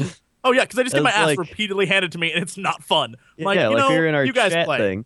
We're in our chat thing, and Sam's like, "Anybody want to play?" And I was like, "Sure, I'll play." Not and with he's just you. like, "I want no items on. I want this and the set No thing." And I items, was like, Fox only, Final Destination. I was like, "But items are fun. I like items." Yeah. Everyone I know is like, oh, they go to Evo and stuff. They're like, I'm thinking of competing in Smash tournaments. And you're like, are you kidding me? Jesus. Everyone I know is like, and you know what? I'm gonna blame JonTron. It all started with JonTron and him being like, does anyone want to play Smash? And everyone was like, yeah, that's pretty fun. This was about 3 years ago. Now every single one of those sons of bitches plays it non-stop. And when this game came out, they're all on their first. They were on their Game Boys, and they're sitting there, right? They're 3DSs, and we'd be it's at parties, horrible. and they I'm sorry, break them out. like, Smash on 3DS is a pain in the ass to play. It's not. It's just I don't find it fun at all. Yeah, of course, it's better on Wii, but you know, I play with friends and family with items on in like 3 or 4 player, and it's good fun. It's a good laugh. Competitively, if I want to actually try and be competitive at a 2D fighting game, I'll play Street Fighter, or I'll try and play Marvel or Mortal Kombat. I understand that a lot of people like playing Smash competitively, but it's not for me. I like playing Smash with items on, where it's like, oh, there's a fucking Snorlax that just came out of nowhere, and we're playing on some weird level where we all have to, like, run to the side all the time, and all this kind of crazy shit. So I'm like, okay, that's fun. That's fun to me. But the competitive 1v1, I like watching it. I watched Evo, and Pikachu, the Pikachu hype was real. That was great. That was amazing. But that was amazing. that's what I want to watch, not play. I don't want to. I don't want to play that mode. I want to play the silly mode that where things could turn around in an instant because someone got some super OP bloody item or Pokemon or shit that came out. That I like that. Yeah. But it's cool that the game caters to both of those things. I'm all excited. I'm like, I'm going to play Robbie Robot. That should be fun, or whatever the hell that robot's name is. Like, I'm so excited Robbie to play like the is crappy there. characters. And I'm like, yeah, I want to play that guy. He looks awful. And it's just like, maybe, like the one dude who's like the block man or whatever. The dark cell shaded guy. Like all the Robbie little crappy Robot. ones. I love playing them because they're fun to play. But they're like, that's like tier 5, bro. That's not even good. He's not even worth So, playing. why are you you're playing playing the that wrong. character? Why are you talking? I don't. Yeah. All right. Well, anyway, let's go to a break. This is definitely an argument not worth getting into because people are super, super passionate about Smash. I accept. Don't worry. I accept that Smash is an esport and that it's really cool to watch competitively. I just want no part of it. You're watching the Co-optional Podcast. We'll be back after the break. Don't go anywhere. Well, ladies and gentlemen, welcome back to the Co-optional Podcast. Sorry for the slightly longer break. I needed powerful, non-drowsy Dayquil, which tastes terrible and stains your lips orange. It's oh, God. It's true. We saw him drink Go it. on. And he was very, very opposed. He was not to the pleased. He was not It pleased. wasn't good. It wasn't good. Let's talk about something that is kind of good, though. We could talk about Game of Thrones, which I don't believe either of you have played yet. Not a clue. No. I've seen it. I've read it. Yeah. I haven't played it. Yeah. Well, there's not much I can say without any spoilers, but all I'll say for it is first episode's about 2.5 hours. Standard length for a Telltale. A lot Of of those choice. 2.5 hours, how much is boobs? How much is wieners? And how much is violence? 0%, 0%, 85%, probably. Nice. Whoa. I like that. Yep. He didn't say what order. One of those could be 85%. He didn't say which one. Yep. Lots of talking. We can't do anything about... I don't believe this. So apparently in Expert 2.0, they still haven't fixed the mic bug that me and you have, Crendor. They still haven't fixed it. This is the brand new Expert 2.0, and they still haven't got that shit. My God. I would have to contact them and say, I am sick to death of this. Fix it! Like, I like your program. It's good, and don't you dare start with this OBS shit. Holy fuck. Oh, God. If you ever mention what streaming program you use on Twitter, you will be swarmed by the OBS equivalent of Jehovah's Witnesses. I had to call them Jehovah's Witnesses. They will... It's like, do you have a moment to hear the word of our Lord and Savior, OBS? No, go away. I worship Satan, or XSplit, as it's more colloquially known. Come on. Stop. Like, this has got nice features. Anyway, besides the point. So, it's standard Telltale. It is a lot of dialogue. Very dialogue focused, and I think that kind of works for Game of Thrones, because Game of Thrones is a lot of talking about the horrible things that might happen, and a lot of, there isn't really a right answer to this, is there? And that's like what most of the Game of Thrones game actually is. Like, you're constantly second-guessing everything that you said, because you're like, I don't know if this is gonna do. This is not really a spoiler, there's a sequence where you have to talk to Cersei, and it is really tense, because Cersei is being Cersei. Like, she is her usual, I'm smiling and I'm going to kill you in your sleep kind of way. And Tyrion's sitting next to her, which is great because he provides a wonderful foil to everything Cersei's saying. And you kind of got to navigate the treacherous waters of having a conversation with Cersei and not fuck it up. But simultaneously, you're playing it off your loyalty to Marjorie Tyrell. And it's a very interesting sequence. Is that who you are? Are you from the Tyrells? No. No, You all play as members of House Forrester, which is apparently mentioned once in Game of Thrones. Like, they're a minor house that are they're bannermen for the Starks. So you play new characters, but you get to interact with characters you already know. And I just like the fact they do it in a way that doesn't feel forced. Because I think it's very easy when you make licensed material. It's like, oh look, here's this famous character. They don't do that. It's just you are interacting with them in a way that makes sense, in a way that's logical. And it helps develop your character in comparison to theirs, because they already have a fully fleshed out character. You know how these guys are going to act. So you develop your character and you make responses based on what you know of those people. Which is why if you haven't either read or watched up to, I'd say, at least Season 3 of Game of Thrones, there is no reason for you to even bother. Don't. Just don't. It's tied in very, very neatly to events of Season 3 onwards. And if you don't know the story, you're going to get nothing out of this. Nothing. It is not a good primer. It's not designed to be a good primer. So it does. So it's. Is it a story about the North then? from like the season 4 north on? Is that what it's about? It's a story about lots of things because you play multiple characters. So it does the same thing Game of Thrones does. It jumps around between locations. So you've got for some reason Jim Sterling felt the cameos were fell forced. I disagree with him on that one. I really do. Because there aren't cameos. Like, I disagree with him calling them cameos. A cameo is where it's like, hey guys, I'm famous, and then walks off the scene. That's a cameo. There are, I think, 4 characters that you interact with that you would know from the series. There's Marjorie Terrell. There's what's his face? The really unpleasant bastard. The Bolton's bastard. No. Ramsay Stark. Yep, Ramsay Snow. Ramsay Snow, Marjorie Terrell, and Tyrion Lannister. Those are like the 4 characters that you would know that you interact with directly in episode 1. And none of them feel like cameos at all. At all. That's because you engage with each one of them in a meaningful way. That even Tyrion, who probably has the least screen time of the 4, you still engage with them in a meaningful way.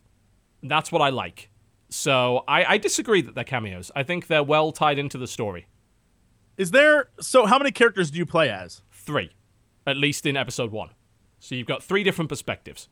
I'm curious. Here's I think how I would end up playing this game, and I already have it planned out in advance. I'm sure it will change, but I feel like one character you got to go full on Stark and make him like very honest and truthful, like the guy who you know is gonna die because he's too nice and too honest. Then you have to go sneaky awful bastard with one of the character. Then you have to go Varys with another character and play everyone. Be the guy who's like constantly like, yeah, no, sure, I'm down with that, and always be on everyone's side all the time, so he always wins. Oh, I tried to be evasive with Cersei, and it was awesome because she makes this really snarky comment like, oh, it must be wonderful to be able to flit through life without having an opinion on anything. I'm like, oh! It's just like, damn, I thought I was being diplomatic. And it's great because it makes you feel like you are completely inexperienced against someone who's a master of this kind of argument. And that's good writing to me. And the delivery, Cersei's delivery in particular, is spot on.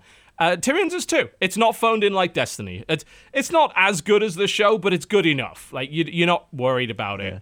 So, I mean, I am impressed by it so far, and I will say that if you're worried that they don't have the stones to make some really nasty things happen, they do. Trust me. And I won't say anything more than that, because it would be a horrible spoiler. Here's what I want. I want this game to be just like the series, where I assume it's going to be 4 episodes, yeah? Probably 4 episodes? 6, I believe. All right. Yeah. Episodes 1 through 4 are all this meaningless drivel and arguing and violence and stuff. Episode 5 and 6, the White Walkers come and destroy you. End of game.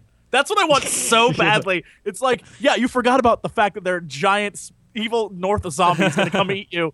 They're here now and they just killed you. End of game. That would be great, but whatever. Yeah, well, I mean, I think really what I want to see from them is whether or not Telltale are able to make your choices matter, because that's what a lot of people have said about Telltale. It's like they give you the illusion that you have a lot of choice, and really actually almost none of it matters. In Game of Thrones, it's got to matter. It really does. And if they are not able to pull that off, then it's going to be disappointing by the end of it. So I hope that they're able to. I definitely think that applies for oh my god, my brain just died. With Big B, the game with Big B. Woof. Help me out here. Among Us. Yeah, thank you. See, I think that definitely applies there. I think it was definitely Wolf Among Us made you feel like you had choice.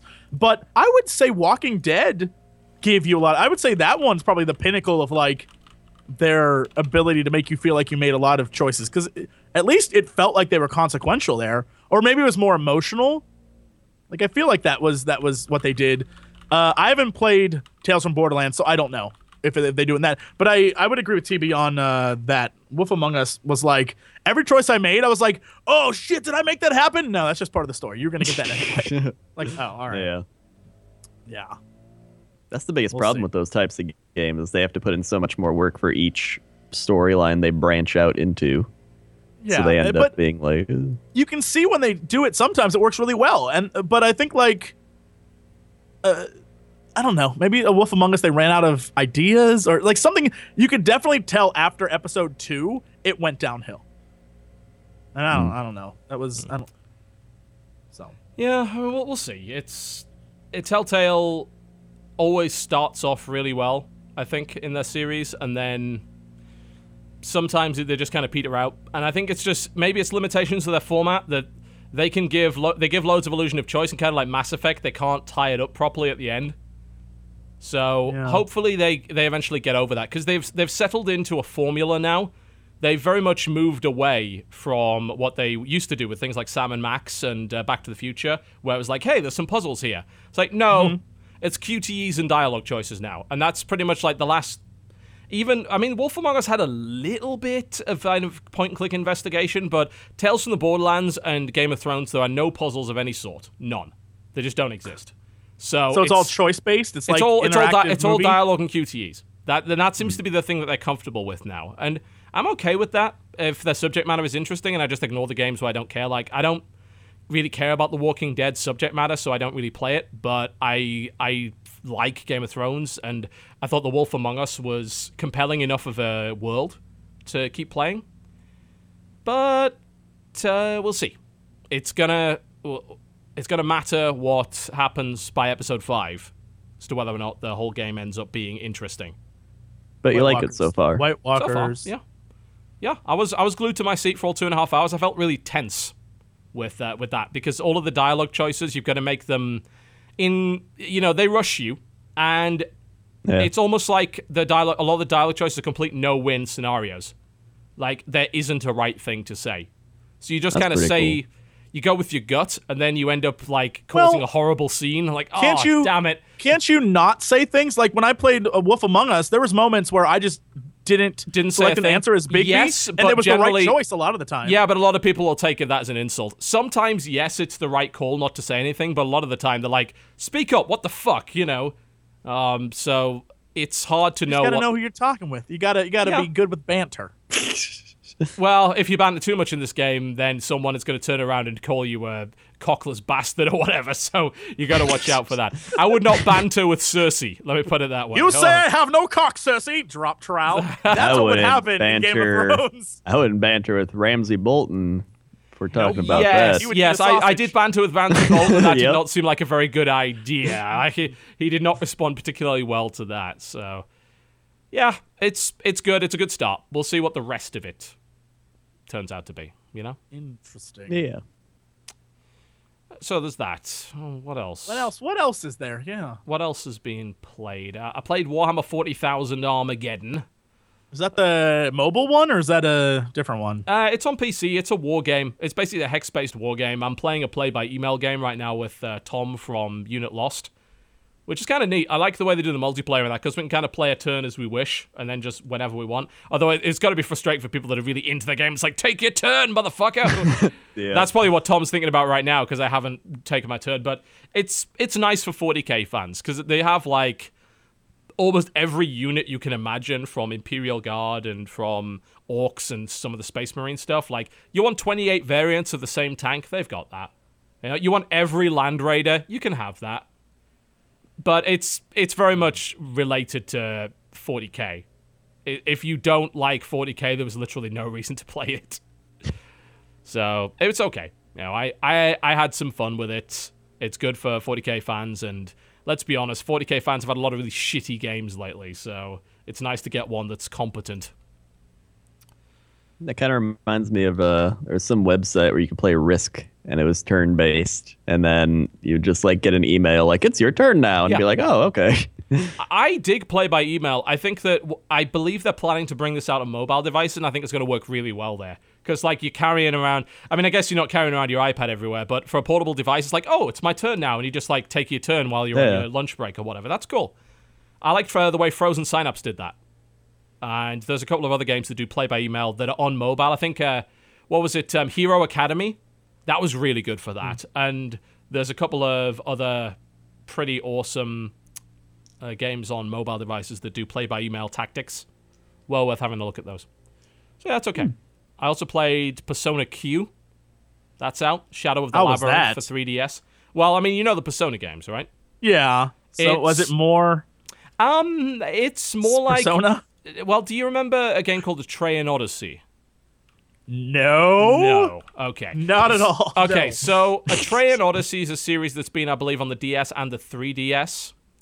And it's the developers of this, it's developed by Atlas, and I think there's a lot of Atrean Odyssey stuff in there. They're taking gameplay elements from that. It's in first person this time, so it's kind of first person dungeon crawling, but it's got the cast of Persona 3 and Persona 4, and you can pick which one you want to start with. And since I beat Persona 4 and I didn't play as much Persona 3, I'm like, yeah, I want the cast of Persona 4. So I picked the cast of Persona 4, and here's the people that I know doing the Persona 4 stuff. And I'm playing Yu Nakamura or whatever his name is, the same way I was previously. And it has a combat system that takes elements from Atrean Odyssey and elements from Persona, and it's a brand new story, and it's got the original voice actors in it, which, for good or ill, some of them are still terrible. And so far, it's pretty fun. What I really like is the soundtrack. They mashed up the soundtrack from Persona 3 and Persona 4 together. So they've got this new stuff, which is kind of half of the stuff from one game and half of the stuff from the other, and it sounds great. So I'm liking it so far. I'm digging it quite a bit. I don't know anything, in depth about Persona, except for the fact that I love Teddy. I don't even know anything else other Teddy's than that. great. I just love Teddy. Teddy is a combat character in this game, so you can fight with Teddy. He's got his own moveset and shit. So... And you get him from the very start, whereas, if I recall correctly, in Persona 4, Teddy was a combat character there too, but it took a while to get him. But here, you can fight with Teddy in your party from the very beginning, so that's cool. So far, it's pretty good. I don't know. I don't think they're going to do any of the dating game stuff that they did, because Persona was like half dungeon crawler, half kind of social game, where it's like, hey, do you want to go out with your friends and do this thing, You have a school test coming up. As far as I can tell, there don't appear to be any of those things in there. Oh, man. They win. Kind of sucks, actually. Have you seen... I went to go look to see what the character models look like for Q, because people were saying that they didn't look like Persona chibi. Character models. They look like they're a bit chibi. the Atrean Odyssey or whatever you were talking about. They look like characters from that. So I've been looking up that stuff. But I just came across the Japanese limited edition Persona Q 3DS. It's so cool. Why do we never get cool stuff like this? Oh, the blue one with the really cool grimoire stuff on it. Yeah. Le grimoire. Yeah. So it's a spin-off. If you really like the social stuff from Persona, you're probably going to be missing a lot of that. The dungeon crawling is pretty good. And, of course, you have the same old favorite characters, and there's a crossover between Persona 3 and 4. But, yeah, actually, you can apparently buy that in the US, too. You can get that 3DS. So if you want to get it, you can get it. But still, Persona 4 Golden was, like, my second favorite game last year, and I beat that and got, like, the best ending. And I was really, really happy with it. I was engrossed by that game. Persona 3 didn't quite capture me the same way. I think because Persona 4 Golden makes a lot of nice mechanical changes to the game that make the game feel a lot better. Whereas Persona 3, not so much. But I'm looking forward to Persona 5, of course. And for the meantime, Persona Q seems like it's a lot of fun. Unless you hated Atrean Odyssey, in which case don't play it. The first-person dungeon crawling with the labyrinths, if you didn't like that, then this is Persona in that universe. So, don't. Do not. All right. One of these days I have to check out a Persona game. Play Persona 4 Golden on Vita. It's great. It's a really cool experience. If you get through the first 2 hours, because the first 2 hours is nothing but story. Like, they don't let you do anything. So once you've got through that, things get pretty good. But it's a very dialogue-heavy game. Well, if I can get through games like Xenogears when I was like 13, I'm pretty sure I can get through dialogue. Cutscenes, the video game. Yeah. The last CD of that game was like, read a book, the game. Yeah. Like when it first loads, it's like 12 minutes of just text. It's like, since you last played on the last CD, here's what's happened. Like, what is going on? Oh yeah. Yes. I'm trying to think of anything else. Like, they've been trying desperately to fix some of the problems with Far Cry 4. I had a conversation with one of my NVIDIA friends because I was like, how is it possible that NVIDIA can be like, NVIDIA, how it's meant to be played, and I have NVIDIA cards SLI'd and it is awful. Just awful. And he's like, we're aware this is entirely their fault. Like, I was like, well, all right, just fix it. They're like, we're working on trying to fix it. It's going to be fixed. I was like, okay. The fact that I have to use just one card and it barely runs says a lot about this game. I'm just saying, guys, I love this game, but by God, is it impossible to play and record? Like, it is just a mess. So we'll see what happens there, but it's still an incredibly fun game. So if you don't care about recording games, go pick it up, is what I would say. Far Cry 4. It's a hoot. I have kind of stopped playing it. I think I've had my fill. Because it's Far Cry 3. It's the same fucking game. But the story, I like the story in this one better than I do in because Far Cry 3 story was terrible. You remember? Did you read the article where the writer was saying, "Oh, it was actually a big satire, and nobody got it"? No, it's like, yeah, that's because you wrote it badly. No. Oh, Far Cry satire, 3, man. Come on now. Far Cry 3 story was driven on the basis of they had an incredible actor playing an incredible villain that you were like, I want to complete more of this game to see what this guy's going to do next. Well, that certainly sounds familiar. That's basically Far Cry 4 in a nutshell. But Far Cry 4, actually, like, there's story and plot, and there's reasons for it. The one thing they don't explain, everything's explained and great in Far Cry 4, except for your character. Everything else has a fully fledged... Everything else is fully fleshed out and wonderful, but the minute in Far Cry 4 you land, you all of a sudden are, like, hunting and climbing mountains and doing, like, carrying guns. It's like, why is this man just came to bury his mom's ashes? This is insane. Why are you climbing mountains now? They're like, go on that hang glider, slide down that rope. And it's like, what? Who would do this? He has no personality of his own. He is a pair of trousers that the player puts on, basically, and they wear him and they walk around in him. He is a blank slate. And then everyone else is supposed to be interesting. But I don't care about anyone else in that world other than Pagan Min and the cool guy with the guns that keeps preaching to you. Those two characters are he's pretty great. And then everything else, I definitely don't care about the two leaders of the Golden Path. Their consistent squabbles are just annoying. And it's not that their writing's always a miss. I almost bought into Amita's argument about turning Kyrat into a drug state. Almost. And then I realized, no, that's fucking dumb. It's like, they set up these kind of faux moral quandaries that are like, no, the obvious answer is not to do that. And then it's like, oh, I'm going to be devil's advocate. Yeah, but your argument's not in any way convincing. No, I will agree with you on that. I think the moral quandaries in Far Cry, I don't approach Far Cry like it's a real world thing. I'm like, I'm going to go have fun and blow shit up. Like, Pagan Min is like, we're going to F shit up. Yeah. Like, I'm at that point when I play. It's got to be silly, man. The moral quandaries in Far Cry 3, spoilers for a game that's years old, but at the end, you have to make a moral quandary between killing your girlfriend and friends or not. That's not a moral quandary. Just don't kill them. Why would you kill them? Well, I mean, even the game recognizes that. Right, spoiler alert is now on. You keep doing this to me. Fuck. I can't put the spoiler alert. You keep spoiling video games without me being able to press this button. Spoiler alert's on now. The thing is, like, it's not even a real choice, because if you choose to kill them, you then die. So it's like the game is like, tut, shouldn't have done that. So really there is only one ending to that game. So it's a very weird thing they add to it, but with that said, I think the fact that they understand how wacky and crazy it is goes to the new, like, Pagan Min is a new character. But I don't think they do, though. Like, I am convinced of it. Yeah, but none of the other characters in the world understand it. Like, they're in this is where the ludonarrative dissonance thing comes in.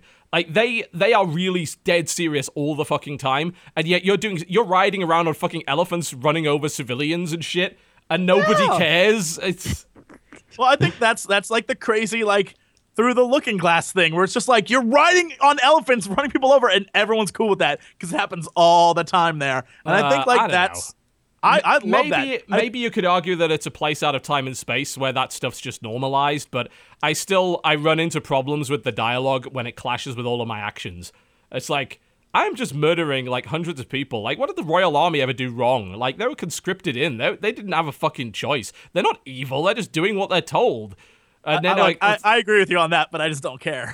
I'm like, I enjoy murdering these people. I don't care. You've got to turn your brain off. And the problem is that Far Cry's writers don't want you to turn your brain off. Like, they refuse to let go of it. It's like, we're talented, guys. Honestly, like, yeah, I'm sure you are, but you're being given a Far Cry game to work with. Like, if you were given a narrative game, I'm sure you'd do a lot better.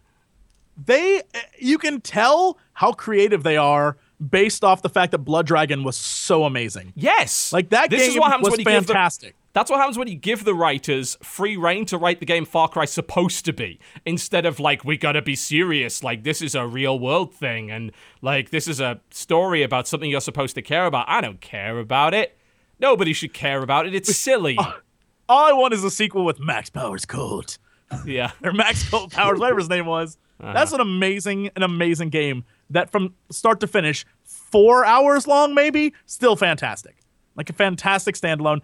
If they could just make one of those every year, I'd be happy. Mm-hmm. You just spend your time on that. Make me one of those every year where I fight giant brains that shoot laser beams. Make that. Mm-hmm. All right. Anything else that we've been playing? I don't think so. I mean, we played Heroes of the Storm, but we haven't really played that since WoW came out. Oh, they just had a new patch today, I guess, is a new thing. So that's really new stuff. What's happened? Everything, all new today. Blizzard did like a whole everything's new. It's new for you. So Hearthstone has Jane new is cards. in it. Okay, so they put Jane Jaina is in it.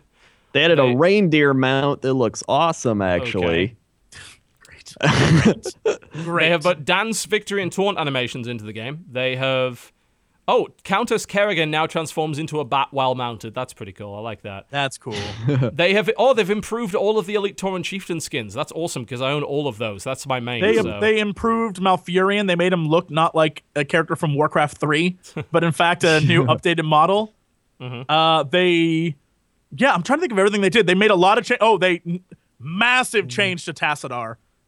There's a post that came out today that's literally like, it's one of the devs going through every change and explaining why they made the change, which I think is really cool. But when it gets to Tassadar, there's a little red text that like, there were many changes to Tassadar. Click here to see them all. It's like, la la la. They completely reworked them.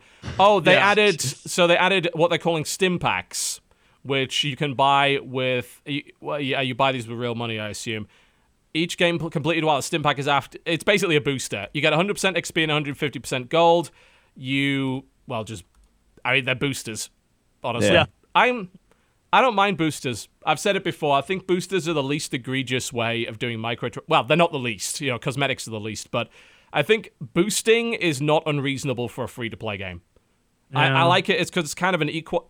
The problem is it's kind of an equalizer for those of us that don't have the time to play so much, so we can kind of keep on the level of our friends. But simultaneously, people that play a lot can also benefit from them and just like rocket ahead. But in a game like Heroes of the Storm, it doesn't matter because they took all of that progression out. So really, I think it's okay, but XP is almost pointless. I think I'd buy a stim pack maybe to go through the stupid grind of unlocking everyone's talents, which only really it's 2 wins to get everyone's talents in Heroes of the Storm. So sometimes it's 1, depending on how long the game goes. So if you got a booster, then you're pretty much guaranteed after 1 win to unlock all the talents. I could see me buying one to do that. But outside of that, like, why would you... It's like 150% gold. Yeah, but, I mean, isn't gold you could spend instead of real money? So you're spending real money to gain fake currency, which you can then spend instead of real money. Okay.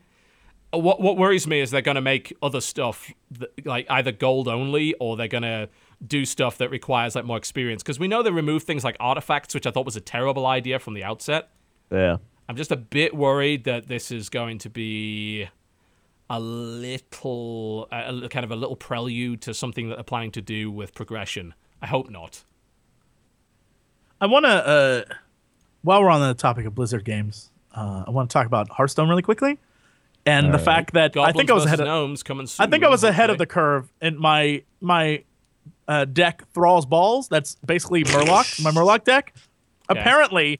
My shaman deck with Murlocs actually paid off, and sticking with it because now they've announced 2 shaman-only Murloc cards, and the legendary Neptulon card is add 4 random Murlocs to your hand. Oh. And that's a shaman-only card. So basically, they've justified. You set the meta. There you go. I set the meta. I created a meta here. You know what I'm really looking forward to with Goblins and Gnomes is that the meta is going to be completely fucked, and I can play whatever stupid shit I want, and it'll probably be good. I know, at least right? for a few weeks. I can't wait. There's so many random cards in there. I can't wait to make more like all random decks, like change my Randu and Rin deck around, and it looks like because they're adding more of everything, the decks that I want to do, like I want to do a stealth deck, but there's not enough stealth creatures right now to do it. But with this, there should be. I want to do a Wind Fury deck, but there's not enough cards for it. But with this, there should be. So that's going to be fun. Like, it's going to be great for those of us that just play stupid decks and don't care about the competitive meta. Thank God. You're not playing a competitive deck. Why are you doing it?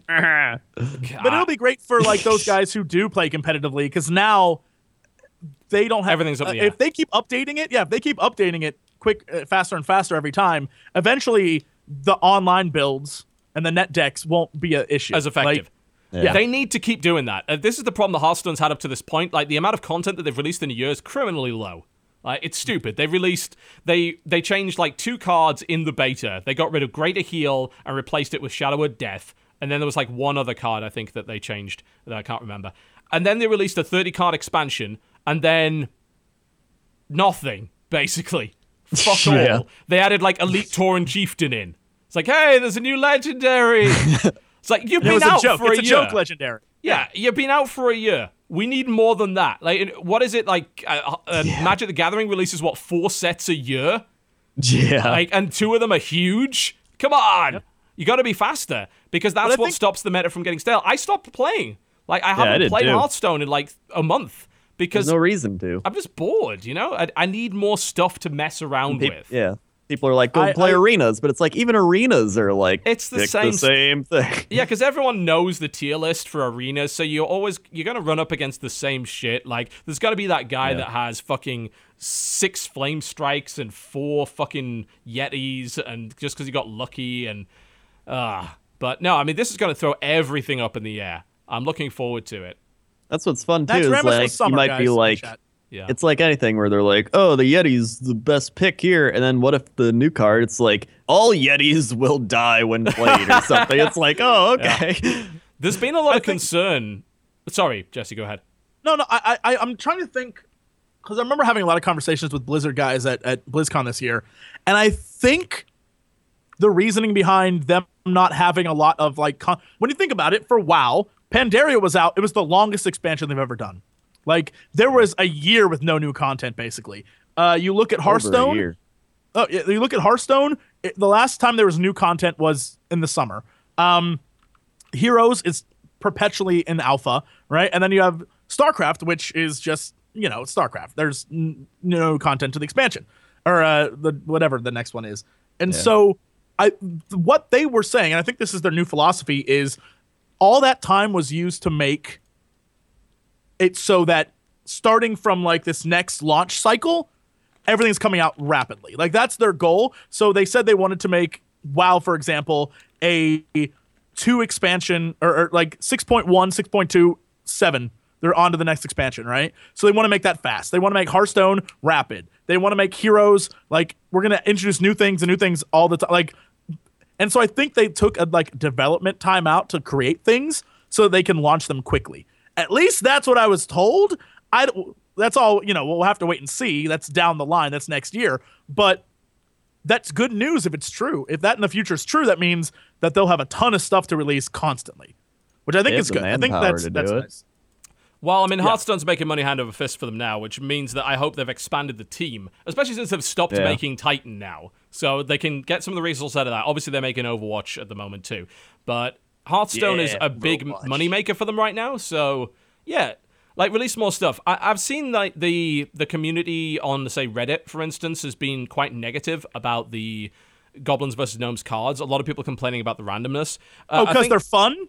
Well, the thing is that's a subreddit that really, like, seems to dig the competitive scene of Hearthstone. I'm going to be honest. I hate watching Hearthstone competitive. I hate do too. It's horribly dull to me. So boring. Yeah, I watch a stream. Totally. And I explained it pretty well, I think, last time, is the cool thing about watching a stream is you can kind of put yourself in the shoes of the person playing, and you don't know what this guy's going to draw next. Right. Because you can't see his hand. So there's, like, that element of mystery. But when you can see both hands and they're playing the same fucking meta decks that they always do, and it's like, oh, he's beaten this deck now, well, I guess he's now going to use this deck. I think it might be a format problem as well. Because the way that they do, like, the best of 7... They should do a timed Hearthstone match where it's like Nosdormu effect right off the start. I'd love that. That would be so... And then you get the casting in. It's like, oh, man, and here he comes. Oh, he draws this. What's he going to do? He's got 15 seconds to decide. And you can't sit there and be like, well, if I calculate the algorithm by using the Yeti... And the... Like, come on. That's the like, biggest problem with Hearthstone. That's the biggest problem with Hearthstone watching, is it's like playing against the guy who takes too long. Like, every single one of those that you watch is like playing against the dude who's like, yeah, but it's both sides. And if Dodger was here, she would completely agree with this. At BlizzCon, people would go to watch those tournaments, sit down, and halfway through the crowd, like, would thin out drastically because it's boring as shit to watch. Like, there's no amount of casting that can save two dudes who are like, like, there's nothing. It's one of those things that it's like chess. It's like tennis and baseball for me. More fun to play than actually watch. Yeah, like it's like it's the opposite of StarCraft. You know, it's like I can't play StarCraft because it's really complicated and crazy, but I love watching competitive StarCraft. It's the opposite of me. Like for Hearthstone, I'd much rather just play a game of Hearthstone or watch someone stream and have a bit of fun. It's like watching hockey versus baseball. You got like hockey's like, oh, and he smashes the board, and here it comes right. And then baseball's like, and the pitch, and he's got it. Wind up, go back to the mound now, and here comes he's gonna step back, adjust his glove. Coming up this fall, you can check out our TV series on this channel. Yeah, that'll like family time. And here comes the manager. He's gonna talk to him for a solid 5 minutes, calm him down. Again, you can go check out our TV series. No, like, time for a commercial break. It's like commercial breaks in the middle of sports. It's ridiculous. Yeah, I like. I think your idea, Crendor's great. I think what it should have is kind of a casual between friends mode with modifiers. Like there should be a mode where there's a permanent Lore Walker Cho effect, and you got to play around that. Yeah. There should be a mode where again Nosdormu timed effect. Just all these kind of fun ideas. Like maybe there's a third random NPC player. Like maybe you could integrate the bosses in. Like you're playing against each other, but there's also a boss off to the side that keeps fucking with you from time to time. Like throws random effects in. That would be really fun. I think that would be like it could even like the time mode. It could even be the Nosdormu map. Like have the sand always going or something. Like have him make remarks every once in a while about how you're too slow. You know. Yeah, exactly. And it doesn't seem like that'd be too hard to do either. No, I mean that's easy to do, one would think. You just have to set up. You need a casual mode where you're able to invite people and then have you have a set of modifiers basically. It's mutators from fucking a real tournament, you know? It's some other people are calling it Special Smash or whatever. Yeah, that. I mean, Hearthstone ultimately is a casual card game. It's got a lot of RNG in it. I accept that it can be played at a competitive level. I personally don't find it entertaining to watch at a competitive level. So I don't mind there being cards that have random effects.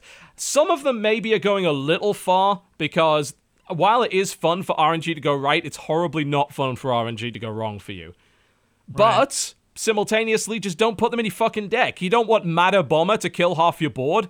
Then don't put Matter Bomber in your deck. Oh, I do. Yeah, I'm putting him in immediately. I do right away. Are you kidding me? 6 damage randomly distributed? It's going to be hilarious. I just want some nerd guy that's like, this is the best card for this. Then I play Matter Bomber. It just kills all his things. Just like, your math isn't good here. 2 nights ago, whatever the 30th was, I logged in to get I'm under level 20 or rank 20, so I can get a card back. Yep. Yeah.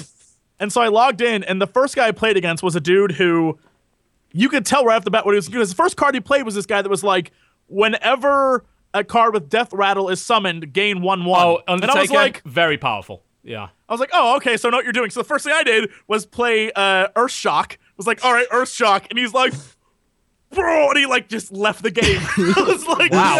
Yay! So the chances are he probably had he was playing kind of Death. Was he playing a Warlock by any chance? Yeah, Warlock, and he had Warlock, Death Rattle the entire time. Yeah. Well, Undertaker's really strong. Like, Undertaker is a stronger version of Secret Keeper. I like playing Secret Keeper. I think it's hilarious because if I like to play my trap deck, which has like 12 traps in it, or with the mage deck now where you can put like 14 secrets in, I think, because of duplicate. Yeah. So it's like, I just play a bunch of secrets. I'm like, it works well with paladin decks too, because they're like one mana. So you play out a bunch of secrets and suddenly your 1-2 for 1 is now a fucking 4-5 and it's about to punch your face off. But Death Rattle is so much better because Death Rattle cards are good anyway, whereas a lot of secrets aren't. So you don't have to make a sacrifice.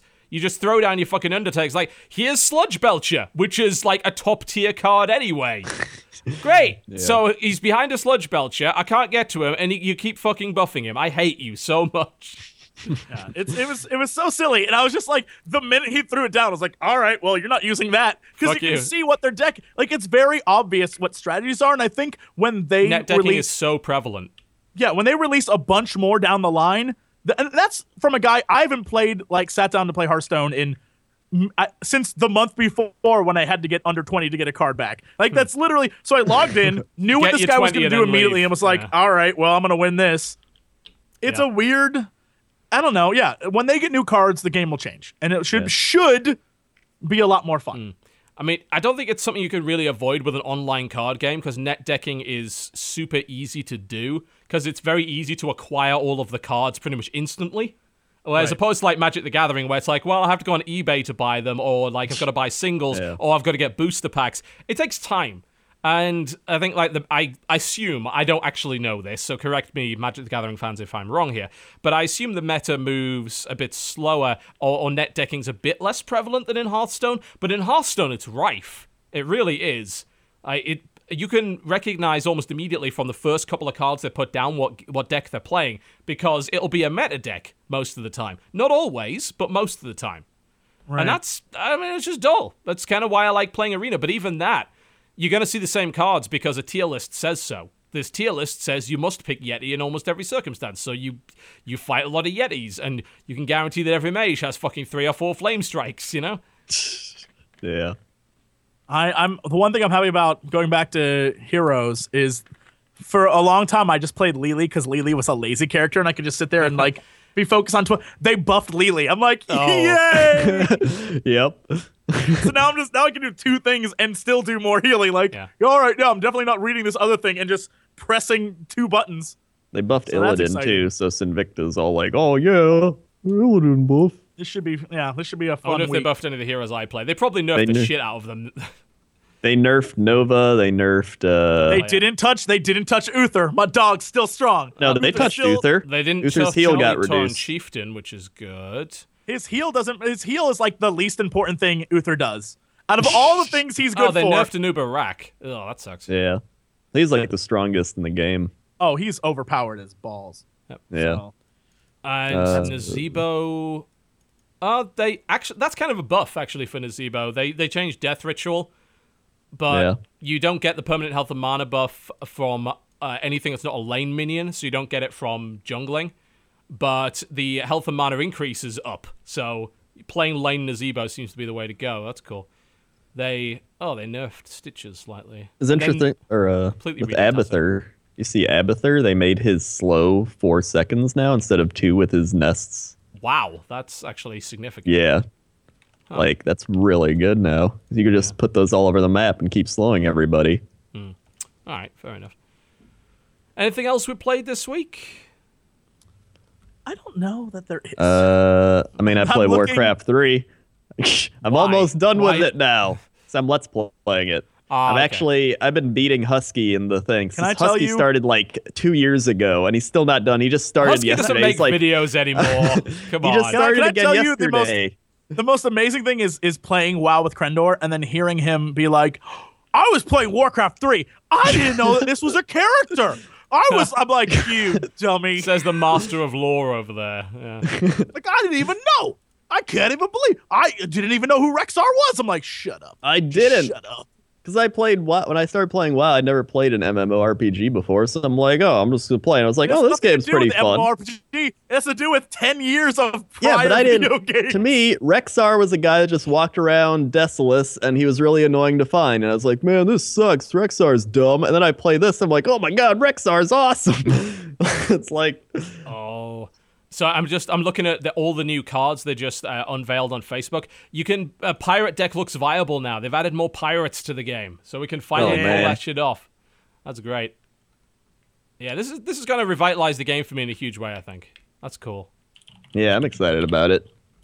I'll challenge you to another terrible deck battle. Oh, absolutely. But you better make sure your decks are actually gimmick decks. Wasn't it last time that you just built normal decks and then pretended they were gimmick decks? Because fuck you. It's so gimmicky, though.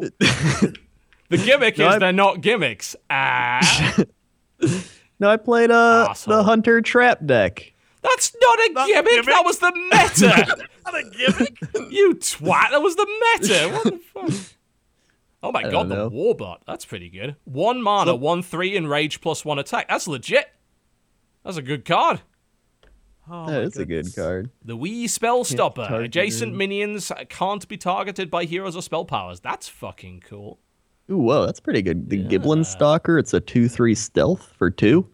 Now you guys are over my head. Oh, I'm did you like, see yeah, the no, Steam that's Wheel great. Sniper? Steam Wheel Sniper is a 2/3 hunter card. Your hero power can now target minions. Oh, damn. Yeah, that's kind of terrifying. And then there's the Druid of the Fang, which is like a 4/4 for 5, which sounds terrible. But if you have a beast, it's a 7/7. What? Oh my god, the Hobgoblin? Do you see the Hobgoblin? What does that do? Hobgoblin? Is it just He's a a hashtag 3. law Oh. on it? He's a 3 mana, and he's a 2/3, but whenever you play a 1 attack minion, give it +2/+2. Wow. What? Throw that in the Yeah, Murloc so you deck. can- You've That's got some an angry army. chicken synergy Yeah. right there. Get down that fucking Chicken angry synergy. chicken immediately. And you get a 3. Dude, a chicken army. A chicken hobgoblin and synergy all is real. chicken. You get a 6/7 for, like, hardly any mana. Oh, man. This is awesome. New weapons. Krendor, he's leaving. He's so excited he's leaving. Oh, getting man, outta this here. is awesome. Power mix. This isn't a Dude, neutral. my Murloc no. deck is going to be great. I can't. Thrall's Balls is back, baby. Thrall's Balls is back. Whoa, the Kazan Mystic. Take control of a random enemy secret. That's crazy. That's pretty cool. Mal'Ganis, legendary warlock demon, 9/7 for 9. Your other demons have +2/+2. Your hero is immune. Holy Whoa. fuck. Wow, I could finally play my demon deck, and maybe it won't. Well, actually, it will. So Gotta because save I'll- your hex. Gotta save your hex for that card. It'll Knowing that card exists, save it. Oh god, I mean my demon deck still sucks. The warlock demonology deck is like the worst deck in the game because half the demons are terrible. But if you somehow survive till turn 9 with Mal'Ganis, they're all good now. Can you Mal'Ganis Jaraxxus? man. Can you go Mal'Ganis and then immediately go Jaraxxus? I hope Or so. 'Cause that's all Jaraxxus into I'll do. Mal'Ganis. Oh my god. That Well, I would mean, that would take 2 turns to do, but yeah. you go Jaraxxus to save your life, and then you go Mal'Ganis to win the game. Done. Yeah, So I don't when know. I That cheat- might work. Oh, whoa. If you somehow you have to play like a stalling warlock deck, and then you could play that, and I think that things would get very interesting. The one-eyed cheat's really cool. The pirate guy, where he's a 2 mana and he's a 4/1, but whenever you summon a pirate, you gain stealth. So you can just attack and then play a pirate and Pirate keep getting synergy. stealth. Yeah. Yeah. Fel Reaver. Whenever your opponent plays a card, discard the top 3 cards of your deck. 5 mana, 8/8. Fuck me. That is. I mean, but again, you could just silence that. Like, Yeah. that's a neutral. So you play a class that has silence. Oh, he has the synergy. He has the wild synergy with that. Fucking Wailing Soul. Wailing Soul synergy with Fel Reaver. You play your Fel Reaver, then you Wailing Soul to silence all your dudes. And you have like an Ancient Watcher down, so now that can attack. Yeah. That's going to make my every card has negative consequences deck a reality. I'm looking forward to that. What? Yeah, thank you, Landrasil. He's right. Jesse's onto it. You can summon 8/8 Infernals for 2, and he has to kill Mal'Ganis before attacking you. Boom! That's it. That's I just made a meta. If you set up a situation like that, then the guy is fucked regardless, I think. Oh, man. that works. Oh I man, still the love- shaman finally got healing again too. They got the vitality totem. Finally. At the end of your turn, restore 4 Finally, health to your hero. Totemic, whatever it is, the one that buffs totems, finally a use for that thing. That's yeah. Yep. No, I still Shaman think that's making a terrible, comeback. but whatever. Thank God. Thank God Metzen loves Thrall, or else that would be the loss. My years of trying to play as Thrall would be wasted. Oh, man. There's some Dark Whispers. Summon 5 wisps. or give a minion +5/+5 and taunt. Wait, Wisp are 1/1 or Yeah. Wisp 1/1? Can you Yes, throw? they Can are. Can you use the Hobgoblin and the? Yep. Here's what you do. You throw your Hobgoblin down, Dark Whispers, and then the Elite Tauren Chieftain Iron Murloc card. Yeah, there you go. Oh, man. The synergy. Then that thing just kills everything on the board. Like, Whoa, my. yeah, because then you can just use your guys to kill, and then just throw down the other one and fill up your deck. Fill up your have you board seen again. Morgar the Ogre? All minions have a 50% chance to attack the wrong enemy. Oh my god, that's Holy amazing. Oh my god. I'm so excited now for this. Yeah, I'm excited now. This is cool. Trade Prince Gallywix. Whenever your opponent casts a spell, gain a copy of it and give them a coin. Huh. Yeah. Interesting. Yeah. So that's like really Neptulon. bad against rogues. Oh yeah, we talked about Neptulon. That's the random Murlocs card. That's sweet. That's Shaman only. Plus, there's 2 new Murloc cards only for Shaman. So my years of practicing a Murloc Shaman deck are gonna gonna be pay it. off, baby. Oh, have you I'm seen excited. Vol'jin? His battle cry is swap health with He's another a minion. priest. He starts. Yeah, he's a priest card for some inexplicable reason, but he's 6/2. But you get to steal another minion's health, which is pretty neat. It's Oh, Vol'jin man, and they Anduin, made they're best the- buddies. Oh my god, Iron Juggernaut. Battlecry, shuffle a mine into your opponent's deck. When drawn, it explodes for 10 damage. The worst top deck in the game. Holy Wait, shit. what? Wait. So when drawn, no matter deals what, 10 if you pick it up, Yeah. That's but there's a chance it may not be drawn. It may not. But it might be. I mean, that's actually a level of RNG that I'm not even sure I'm comfortable with, because that's just fucking mean. Like, what if they top deck it and then die? They couldn't do anything at all. There's no way to stop that. That is pretty ruthless. That's They pretty. just That's added an amazing board clear, the Light Bomb for Priest. Deal damage to each minion equal to its attack. So if you have a minion that's Fuck. 3/2, it's going to do 3 damage to itself and it's dead for all Yeah. the minions. So like those big like the 8/8s, like the Iron Bark, that's They're dead. dead. Yeah. Oh man, Priest. Interesting. Priest Holy OP. shit. The synergy. I play my mill deck, the one that forces players to draw cards, with the fucking Iron Juggernauts. That's going to be amazing. Like, draw some cards. Every time he draws a card, he's going to be like, oh! That's going to be incredible. Especially against warlocks who they have to rely on their card drawing abilities. Oh, yes. Oh, and yes, my comes some mines. Well, that's brilliant, yeah, because use that your the special. Warlock draw, that fucks Warlocks hard, because their Warlock draw costs Yeah. them health. Oh, that's going to be so much fun. Continue, please, using that. Yeah. This is... Oh, man. Okay, we're going to do a break. When we come back, we'll talk about some news. There is some. Steam has added a new feature, which I think we're all going to Oh, hate. boy. So we'll talk about that. You're watching the Co-optional Podcast. Do not go anywhere. Ladies and gentlemen, welcome back to the Co-optional Podcast for the final 45 minutes or so of the show. Before we get into the news... Well, I guess this kind of is news. The Jeff Keighley Game Awards are going to be kicking off in a few days. The spiritual successor to VGX and the Spike TV Awards and all that kind of stuff.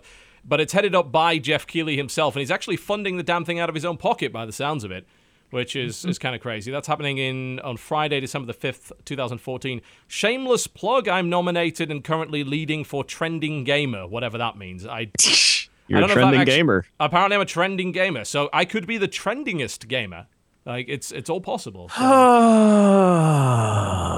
TheGameAwards.com/nominees. Strongly if you wish to vote. disagree. wish to Strongly vote. disagree. I mean, the picture is pretty handsome. I mean, Strongly look at disagree. it. Look at this. Look at this face. Can you resist this face? Look at it.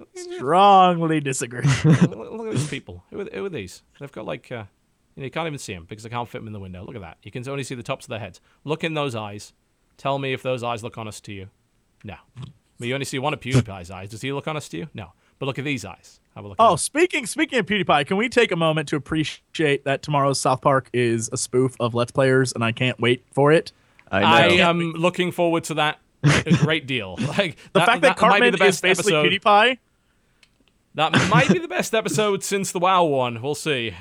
I don't I'm watch really South Park excited that for much, it. but I will definitely look at that. Dude, all I have to say is if you haven't watched this season, go and watch this season is very if you're on the internet and you enjoy netty things, it's this season. This season, they've done Oculus Rift, they've done microtransactions, they've done literally everything there is to do. They've done Kickstarter, they've spoofed everything. The Oculus Rift episode is hilarious. Like, it is basically the Matrix, or not Matrix, Inception, where it's just like, it's wonderful. But apparently, yeah, tomorrow's episode is Cartman being a Let's Player, but commenting of, it's what I wanted to do, I feel like, look, Matt, Trey, if you watch this, I want to let you know you guys stole my idea of doing a what the fuck is WTF is, where it's just me commenting over TV, commenting on video games. You stole my idea, but I'm going to let it slide because I like you. Oh, dear. But, yeah, I can't. Everyone was like, oh, God, this is going to suck. No way. If anything, it justifies years of doing Let's Play videos because it makes it a real thing now. It was on South Park. They've commented on it. It's in the world now. I really hope that they make PewDiePie's character just a dead pig on a stick that they just carry around. I hope if it's South Park, he will be shot in the head at the end. Somebody will die, and some way PewDiePie will die. They're gonna like anally probe him. Yeah. Oh yeah. He'll be riding a bike, and then suddenly he'll crash into a wall of spikes. The end. You know. I just picture them like going over the top. He's like, oh, it's like turns into like an exorcist. Yeah, I was gonna say it turns out he's actually possessed, and then they are able to exercise him, and he turns into a completely normal Swede by the end of it. Like, wow, I had no idea I was doing that. I'm so sorry. This is friendly banter, guys. We don't actually hate PewDiePie. He is. Or if you like the idea, you can hire us as writers. We're jealous. Don't get me wrong, but he follows me on Twitter now. He's awesome. That's all it takes, guys. I hope he never retweets anything you say. We're best friends. He follows me on Twitter. We had 2 Twitter conversations. We're practically besties. No, everyone was like, kill me. He's going to be an episode. I'm like, great. That sounds like a funny-ass episode. I can't wait to see what's going to happen. I'm sorry, are you complaining about an obnoxious character in South Park? That's South Park. Everyone's obnoxious. Come on, he'd fit right in. I think that's funny how people on the thing are just like, oh my God, they're going to have PewDiePie on. It's like, it's obvious they're going to make fun of him. They're not going to be like, he's a great guy. No one has ever been on that show and been like, I am here to tell you about... Like, everyone is destroyed on that show. Well, again, like, just treat look at him what he is. PewDiePie is a character. Felix is a cool Swedish guy with far too much money. Like, ever since I played Smite with him, and he was just like, hey, how's it going? He's just like a really normal person. Yeah, I'm like, he's a regular person. Well, I mean, I watched his online. podcast out of curiosity. He's a millionaire. He's not another person. He's a millionaire. No. But, I watched his podcast with Cinnamon Toast, and it was cool, for the most part. Yeah, he's savvy as well. Like, if he ever ends up actually starting a YouTube network, I imagine that people will actually join that, because he seems like he's got his head straight when it comes to business. Anyway, let's talk. So, yeah, Game Awards. We'll see how that turns out. Game Awards. Hold on. Chat's like, no, Jesse, they treated Lord pretty well. They had 3 episodes where Lord was Stan's dad, was a man. Lord was a man. Just because at the end of that 3-episode cycle, they were like, yeah, F you, Lord's awesome. They still made Lord a man, internet. Screw you. Yeah, they... Just look at WoW. They made WoW people like fat, nerdy, like, I'm not leaving my chair to go to the bathroom. And, have stuff. And they love WoW, so yeah. PewDiePie they will lampoon. Explode. They're not going to they treat nobody well. Anyway, moving to the news. So, the new Assassin's Creed was apparently leaked. Yes. Kotaku managed to grab the scoop on this one. And it will be set, if they are correct. And if they're not, these are some very well-forged screenshots. Let me put it that way. It'll be called Assassin's Creed Victory. And it's going to be set in Victorian London, which is what I thought the last game was set in, but it turned out to be France, because apparently they're interchangeable. But no, this one is actually in London, because there's Big Ben, and there's smoke, and the sky's grey, which indicates to me that it's England and London. And it looks the fucking same. Oh dear. I mean, it looks like Assassin's Creed, like everything else, and it's set for release in 2015, so they're doing the annual release thing again. Different studio making it this time. It's going to be Ubisoft Quebec as opposed to Ubisoft Montreal, who's made all the other ones. I don't know if that's a good or bad thing, actually. What was the last thing Ubisoft Quebec actually made? Let's find out. I think the thing about the article that really cracked me up the first time I saw it during the last break when it was linked to me was it starts with next year's Assassin's Creed. And immediately I was like, really? Next year's Assassin's Creed? Another one. Okay, so Ubisoft Quebec, basically, they're responsible for ports. They did do some work on Unity, which is definitely not good for your CV, but they did some work on Assassin's Creed Brotherhood as well with Ubisoft Montreal. I'm pretty sure they didn't make Unity, did they? No, they didn't. That was Ubisoft Montreal. Let's go. What the hell? They released the Black Eyed Peas experience on the Nintendo Wii. They did the Wii ports for a lot of Assassin's Creed. Do you remember the commercials for that where it was like people... Oh my god, there were people in a street dancing to a wall, and it was like the Black Eyed Peas experience, like, well, I am. And it's just like, I'm dancing to the wall. Gotta make everybody go and the people be dancing to the wall. So here's the thing. This isn't the worst thing that they made. This is not the worst. That was not the worst thing they made. They created a wonderful title for the DS called My Stop Smoking Coach with Alan Carr in 2008. I am not look this up. Kidding. My Stop Smoking There's Coach. got. I hope this. Oh, please tell me there's footage. Let's show Who it. is the target audience? On YouTube. Who is the target audience for the My Stop Smoking Coach? Because 3DS, there's a bunch of 11-year-olds out there who are just like, man, I gotta quit. This game taught me so much. A YouTuber named Hispanic Tango has some footage up. Oh shit, son! All right, we got to find this. Give me a link. I need a link. Hold on, I'll link it right now. Here you go. Tango. There's the bid. Don't Google Hispanic Tango. That does not take no. There's official footage on the Ubisoft. You're gonna love this. What? This is on apparently the Ubisoft Quebec YouTube channel. I guess they never really properly set this up because it has 58 views. Oh my god! Right, here it is, folks. This is it. I am Alan Carr, the world's leading expert on stopping smoking. I have a global network of stop smoking clinics, and my best-selling book, The Easy Way to Stop Smoking, has been published in 50 countries and has sold over 8 million copies. This is a video game. Here are 6 experts fully trained in the Easy Way method. They are all ex-smokers who stopped with this method, and every one of them has years of experience. How much did this thing cost? I'm looking at the video right now. It is a glorified PowerPoint presentation. It's a PowerPoint. I've made better PowerPoints than this. TB, you can't quit smoking and put a price on it. Putting a price on quitting smoking is invaluable. This game is invaluable to us. The illusion removal loop. This is incredible. Why does this exist? Oh my god. I can imagine this existing for anything but a DS. Why is this? What is the target audience for this? Who are they trying to get to? Because that makes no sense. Like, you know what? Those 8-year-olds. Well, guys. Gotta get them while they're young. Yep, gotta get them while they're young. Yep, its original price was $30. It's now available for a bargain price of $6.34 on Amazon right now. Everyone has been involved with the fake face of getting a video game as a gift that they were like, oh, yeah it's great. Thank you, Grandma, for bought you this one. Like putting challenge Christmas. And shit like that. Oh my god. It's great. Thanks, Mom. Don't worry, guys. Assassin's Creed is in safe hands.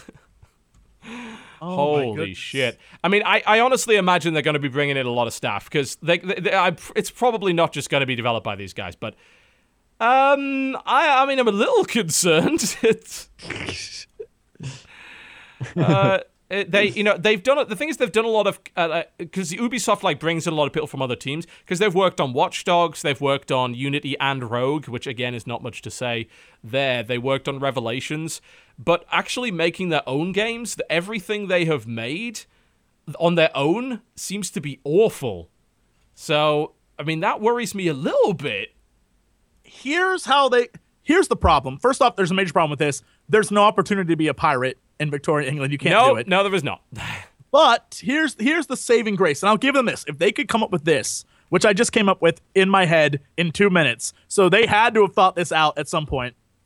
If they do a Jack the Ripper thing, make the entire story about you tracking him down, make it a mystery, and make it not have you doing a bunch of shitty assassinations.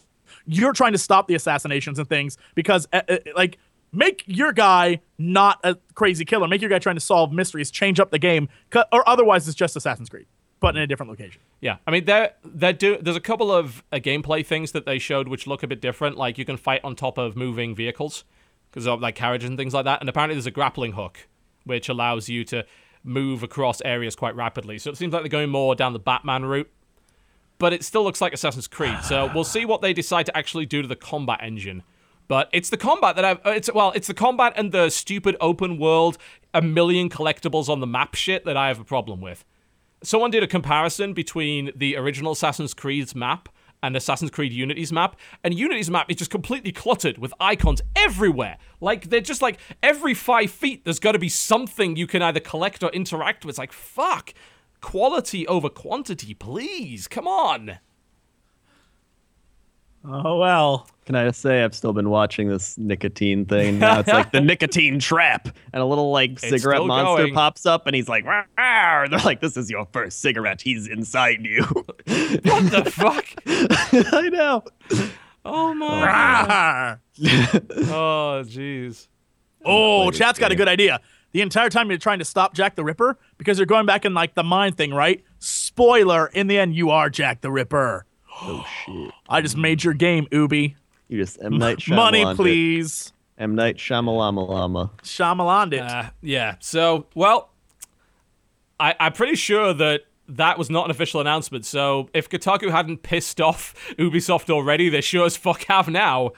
Don't worry, I'll join you on that particular bandwagon, because Ubisoft have been a little silly this year, let me put it that way. Oh, jeez. Speaking of official announcements, they officially announced Hearthstone will be out December 8th. Yay! It's only 6 days. Fuck yeah.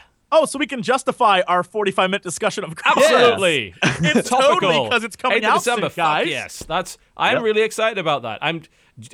It's kind of sad, like, looking at the games that came out this year, what am I most excited about? A Hearthstone expansion that I'm going to probably drop $100+ on getting all the cards immediately. Yep. Oh, I'm excited to open packs again. We get to open packs a pack again. opening stream. Yeah, pack opening stream and run ads, and that's evil. We shouldn't do that. I'm just getting donations for packs. That's even fucking worse. That's the only thing I accept donations for is just pack openings. Oh my god. People give him. Everyone's going to be doing that. You know it's how it's going to be. Money. Well, here's the thing. I hope that they don't pull the same shit like they did last time, where the EU gets it first, and then we've got to wait like a day if we're in the US. That was dumb. Yeah. Stupid EU. Actually, you know what I might be tempted to do? Set up an EU account, only buy Goblins and Gnomes packs, and make decks purely out of Goblins and Gnomes cards. And ladder with them. That might be kind of cool. That would be pretty great. Yeah. There's going to be so many pack opening videos. You're going to do it, Crender, aren't you? I know how you are. You put up pack opening videos. Fucking hell. I was making all my money back from those pack opening videos. Well, yeah, to be fair, like, at least you can say, well, I'm spending money to give you a pack opening video. So, you know. Yeah. Oh, Lord of the Gimmicks is going to be back in a huge way. I'm so excited. I have to do I made an AoE deck. That's obviously you play a mage, but I got every card in the game that has an AoE or AoE-like effect in it. And that's pretty fun. I might do like one video of that, and then we're going Goblins and Gnomes, and it's going to be fun. It's going to be great. Last time I did a pack opening, I did this. Hold on. I thought we almost moved on. We almost moved on. I thought we were clear. Let me start the ritual. What are you doing? So, what is he doing? Last time I did a pack opening. On fire, I think. I think he's lighting a candle. I was gonna say, this appears to be some kind of Buddhist protest. I'm not okay with this. This is what I did. Actually, I am. Last time, okay. I did a pack with opening. Stuff on fire. I was like, all great Lord Jiraxis, bless us with your wisdom and give us the most powerful Hearthstone cards in all the land. In your name we pray. I want that flame to explode and Jiraxis to appear and just kill you. Trifling, Crendor! Your arrogance will be your undoing! By the evil powers of Oprah, may we condense our Hearthstone cards into not evil, but to joy. May the Eridar by the forces evil powers be with of us. Oprah, where you make joy. Sure, yeah, all right, I'll buy that. And then, the summoning ritual is complete. That is the crazy ramblings of a man who does not leave his house much. And then we incense. People have showed up at my stream and they were just like, why aren't you opening the packs faster? I'm like, this isn't about opening the packs faster. This is about an experience. No, it's not opening the packs faster. I want to do a stream where it's just 2.5 minutes of me opening packs as fast as I can and moving on and being like, all right, done, and see what that does. 16 After each pack, million views. you run a mid-roll.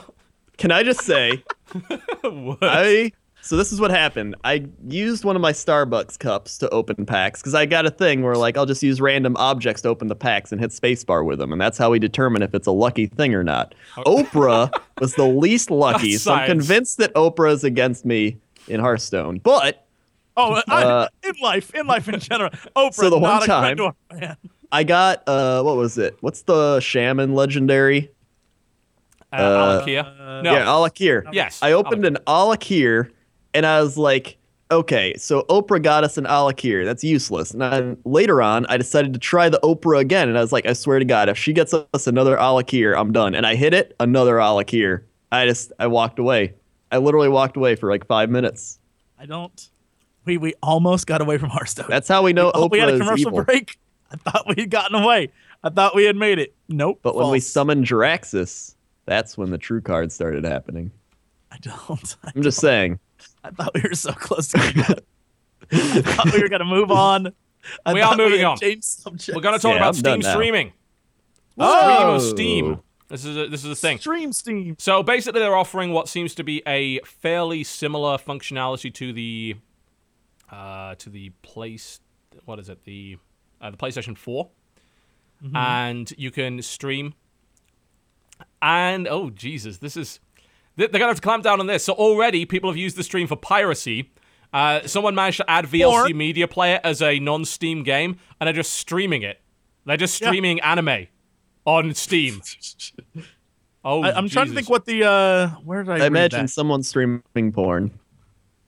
Yes, imagine I just someone read a did. whole list of things that was being streamed, and the one that stood out to me is like right away they're streaming porn, which I thought was really funny. Well, Where I the mean, hell was that? this is so silly because I'm looking at broadcast tab right now.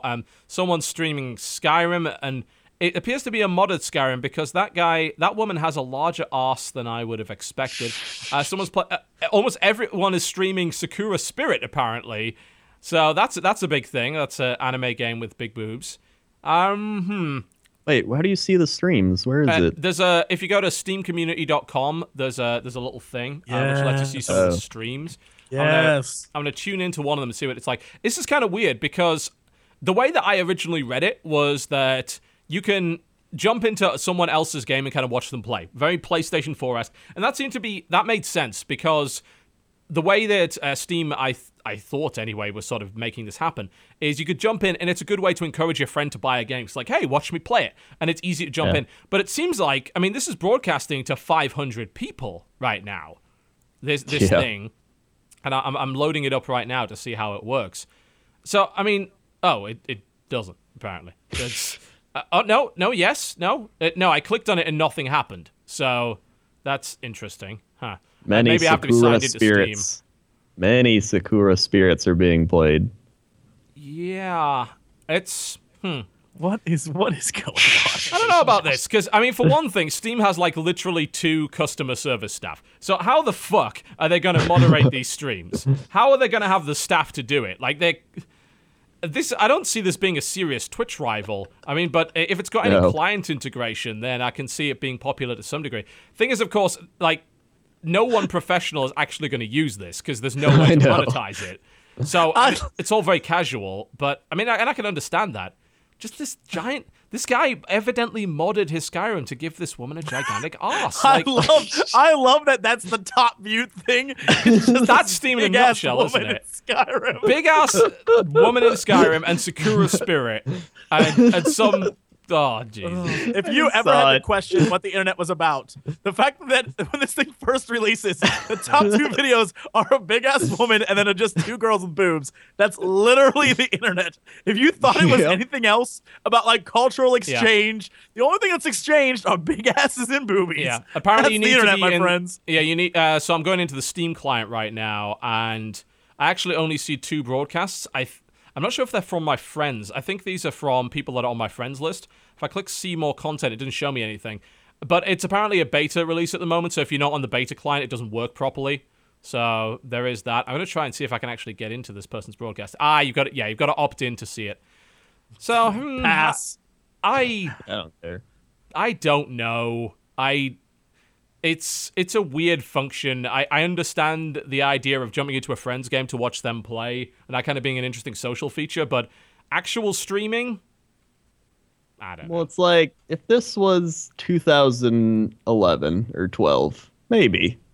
But, like, they're like, you gotta log in, and I'm like, I'm just gonna go to Twitch. I don't care. Yeah. Well, and it seems like, I think it's very bare bones. Like, all it does is show the game. I don't even know if you have a mic or anything. So you don't need no mic for that ass. Oh, Jesus. Big old ass. Oh, that's just so silly. I don't know. It seems like a wasted development time. You know, the client's still got issues, and frankly, I think would prefer more resources to be dedicated to customer service than all this shit. But oh dear, I don't know. Yep, someone was streaming porn earlier by the looks of it. Yep. Yep, that is porn. They were streaming some movies as well. That is like a large black penis, actually. Huh. I think 3 days ago, someone hacked into Sony and got a bunch of the new movies that are coming out soon. Ooh. And so people were streaming that on the Steam thing as well. So those are all over the internet. I'm not sure what movies they are, but they got like 3 or 4 movies off their digital servers. So yeah, there you go. I think that the public streaming idea is really silly. I like the idea of community streams, because I think if you say, all right, well, it's only people on my friends list that can watch, I think you get rid of a massive amount of liability when it comes to like, oh, he's streaming a movie or porn or whatever. Yeah. It's like, oh, it's just a friends list thing. And more importantly, it acts as kind of a demo. So it's friends like, oh, well, I don't know if this game's any good. It's like, oh, well, come watch me play it and see what you think. And you can do it with a click of a button. That sounds great. But for public stuff, you just don't. It doesn't have the technology. It's too bare bones to matter.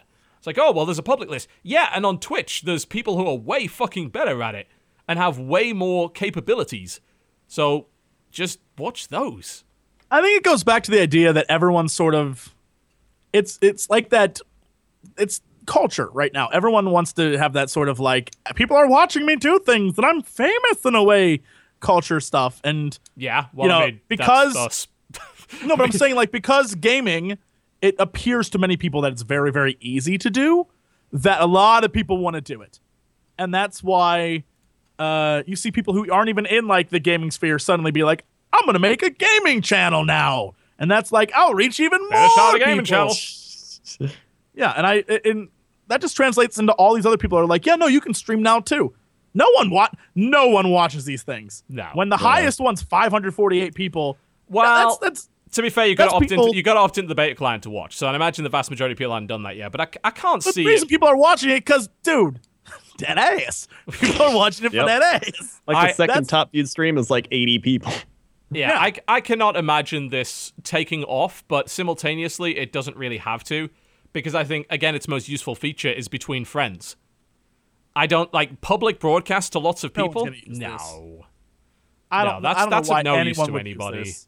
And it's I'm not keen on the kind of investing development time into that. But hey, we'll see. It's if I've learned anything, it's never doubt Valve. So maybe they will pull it off. And let's not be the guys who were saying, YouTube gaming on YouTube, that'll never take off. Let's play on YouTube, no one's going to watch that shit. Let's not be those guys, because those guys got left in the dust. Let's not make the same mistake. Oh, I mean, I'll gladly say it and do it. I'll go full hypocrite on this. Like, guys, don't stream on the internet. It's stupid. But I will. That's really dumb. Don't do that. Don't waste your time. Yeah, we don't want competition. I don't want competition. Go become a scientist. Go to NASA. Go fly me to space. I don't need your competition. Asking them to fly you to the moon and let you play among the stars? That's what I am. That's what I am doing. I see. Something, Jupiter, Mars. Make it happen. You don't even know the second line of that? Jesus. Well, I was going to hope that they'd create rocket science and mathematics will take me to Jupiter and Mars. That's what I was going for. Oh, dear. So no, game won't take off. Minecraft. Let's move on to Nintendo. Nintendo have apparently put a patent down on Game Boy emulation for use on mobile devices and in-flight entertainment. I'm okay with this. What? I'm okay with this. I don't know that I know anyone who uses in-flight entertainment, I know. besides No. movies, but No, because whatever. most people have phones or iPads these days, I think. Yeah. But I did get to watch Mr. Popper's Penguins when I last got on a plane, so, that was good. I will say sometimes now, especially, I remember before, long ago, back when Pan Am flew us across the country in 36 hours. Long ago, When you had to pedal. you got one movie, and it was whatever awful movie they had that was edited for a plane, right? Yeah, now and they everyone have, had to watch it, yeah. Yeah, now they have you can choose between all sorts of different things. Yeah, it's on And what I demand. think is- At least they're on transatlantics. It's not. I've not flown a single flight in the U.S. that's had that. Virgin America. Oh, do they? Is You're it absolutely Virgin? right. Yep. Well, I Virgin only has that fly all the U.S. time. Airways, so that's probably why they don't have any of that shit. But that's why I have an iPad, They have really recent movies too. Like I've watched things before that's they're what I'm even out on getting at, is they have- DVD or anything. Oh, They have they very usually get recent that. movies.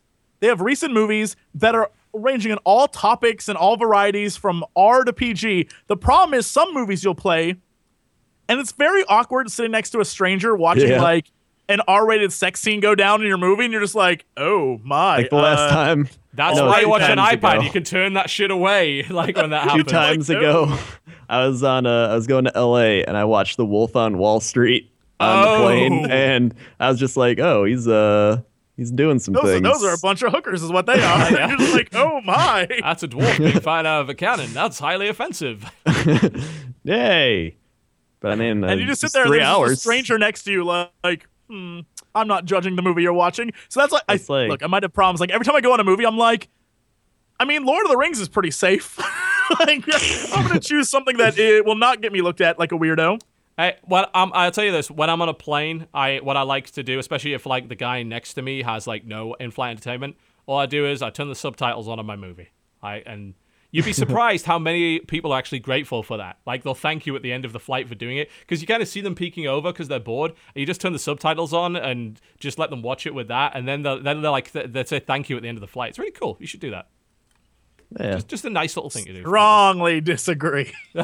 You're an asshole.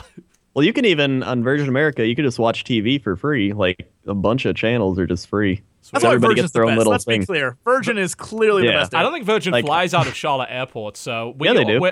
Do they? Yeah, because I've seen That's Chicago the only way to Crendor would have traveled Charlotte. to you. That's Really? the only way he would have gotten to your house. That's the only way I go rather not anywhere. go. Yeah, he I'm did, not he did flying fly unless to I us at can one fly point. Yeah. Virgin. Yeah. Huh. Yeah, they go a lot of places now. They've Aye. expanded. Oh wow, I might fly them then next time I actually have to get on a plane. Although next time I get on a plane, I have an intention of taking horse tranquilizers. So Anyway, let's talk about this gaming emulation thing. So I mean, this is kind of. Would you say this is a big deal for Nintendo, because they have been staunchly against putting their games on other platforms up to this point? I think it would be fun to see some Nintendo games on a mobile device, like old school Nintendo. The problem is, I imagine they'll be shitty to play because you're playing it on a mobile device. I can't even imagine doing Mario with trying to Without figure out how to use controls? this. Oh fuck that! Yeah, That'd be the Yeah. worst. I mean, you'd have to. And that's the most basic. You'd have to you play can on get. an iPhone or an Android with one of those controller attachments or something. Even that's a pain in the ass. Oh. I don't know that it's good. Great. I'd love to. Maybe Duck Hunt would be fun. Old school. What, That'd just be tapping great. You the just tap screen? it. Yeah. just tap it. Well, I mean, Maybe why they could play? do that. Well, you might as well play Fruit Ninja, because I mean that's better Duck Hunt, right? But I mean, they could say yeah, we're gonna update Duck Hunt. I mean, it just gives them ideas. But again, it seems like a really pain in the ass thing to do. Is play Mario, maybe Zelda. You could pull off old school Zelda. Yeah, But I don't yeah. know. They've done a the biggest few, problem. obviously they released Pokemon TCG on iPad, but I mean that was kind of a web-based game anyway. They seem like they're slowly opening up to the idea of allowing some of their IP onto other systems, which a lot of people have been shouting for years that they've got to do it. And these jackasses also were saying the Wii U's dead 2 years ago. It's like, oh, they've got to become a third-party developer now. It's like, oh, hang on, all the best games this Christmas are all on Wii U. Huh. All right, Me. well, I'm more than willing to admit that was me. I was that guy on this podcast. They just might as well be like Sega and just make games now because I'm they proud are to say I'm shit. pretty sure I never said that. The only thing I said is you've got to get more good games. I didn't say they had to go third party. So I'm cool. I agree. They surprised. I just wanted my me Mario the Kart next 8, game. and I got it. I mean, they've released a bunch of good games. You can go play. Smash is good. Mario Kart 8 is good. Bayonetta 2 is really good. And it comes with Bayonetta 1, which is also really, really good. There's shit That's to what play they on do. that I think system. Fire Emblem would be fantastic on a Wii U? iPad. Oh, an iPad. Oh, okay. Yeah, The original. Fire Emblem on iPad could work really, really well. Well, I think. mean, you can already play Final Fantasy Tactics on that, and that looks really well. It's expensive as shit because Square Enix has the most expensive games FM, on iPad, and they don't work at all. I somewhere in my account I have Chrono Trigger, which was played for about 2 hours and then immediately removed from my iPad. So that's heartbreaking. The port of Bayonetta, people are asking, it's the definitive version. Like, the port of Bayonetta 1 is better than both the 360 and the PS3 version, so it's worth playing. So yeah, it's interesting to see them doing this. It makes sense, especially with their really ancient back catalog. I mean, why the fuck not milk it more? They've already been milking it with Virtual Console, right? So why the hell not? And I've said it before, if you don't offer this stuff for sale, then people will just emulate it, and they're not going to feel bad about it at all. I mean, some people still don't feel bad about it because for some people, $10 to $15 for like a N64 game is a bit much. But still, you're offering like NES games for $3 a pop or whatever. Okay, I can deal with that. I still think what they should have for Virtual Console is a monthly ticket. Like, subscribe and get access to all the Virtual Console stuff instead of having to buy it individually. I think that would be pretty cool. Yeah, that'd actually be really cool. Yeah, I'm down for that. Yeah, totally. Instead of like saying, oh, you know what I feel like today? I really feel like playing Streets of Rage, but I don't want to pay $10 for the privilege. But I've got a subscription, so I can just get whatever. I'd pick them up on that. I'd subscribe to that. That'd be good. Yeah. So that's that. That's a bit of news regarding that. What else has been going on in the news? Things have at least been happening. I mean, that's a plus. Yep. Oh yeah, Assassin's near the Creed news. holiday. The other Assassin's Creed news. The Free DLC. free DLC, yes. So they have cancelled the season pass, basically.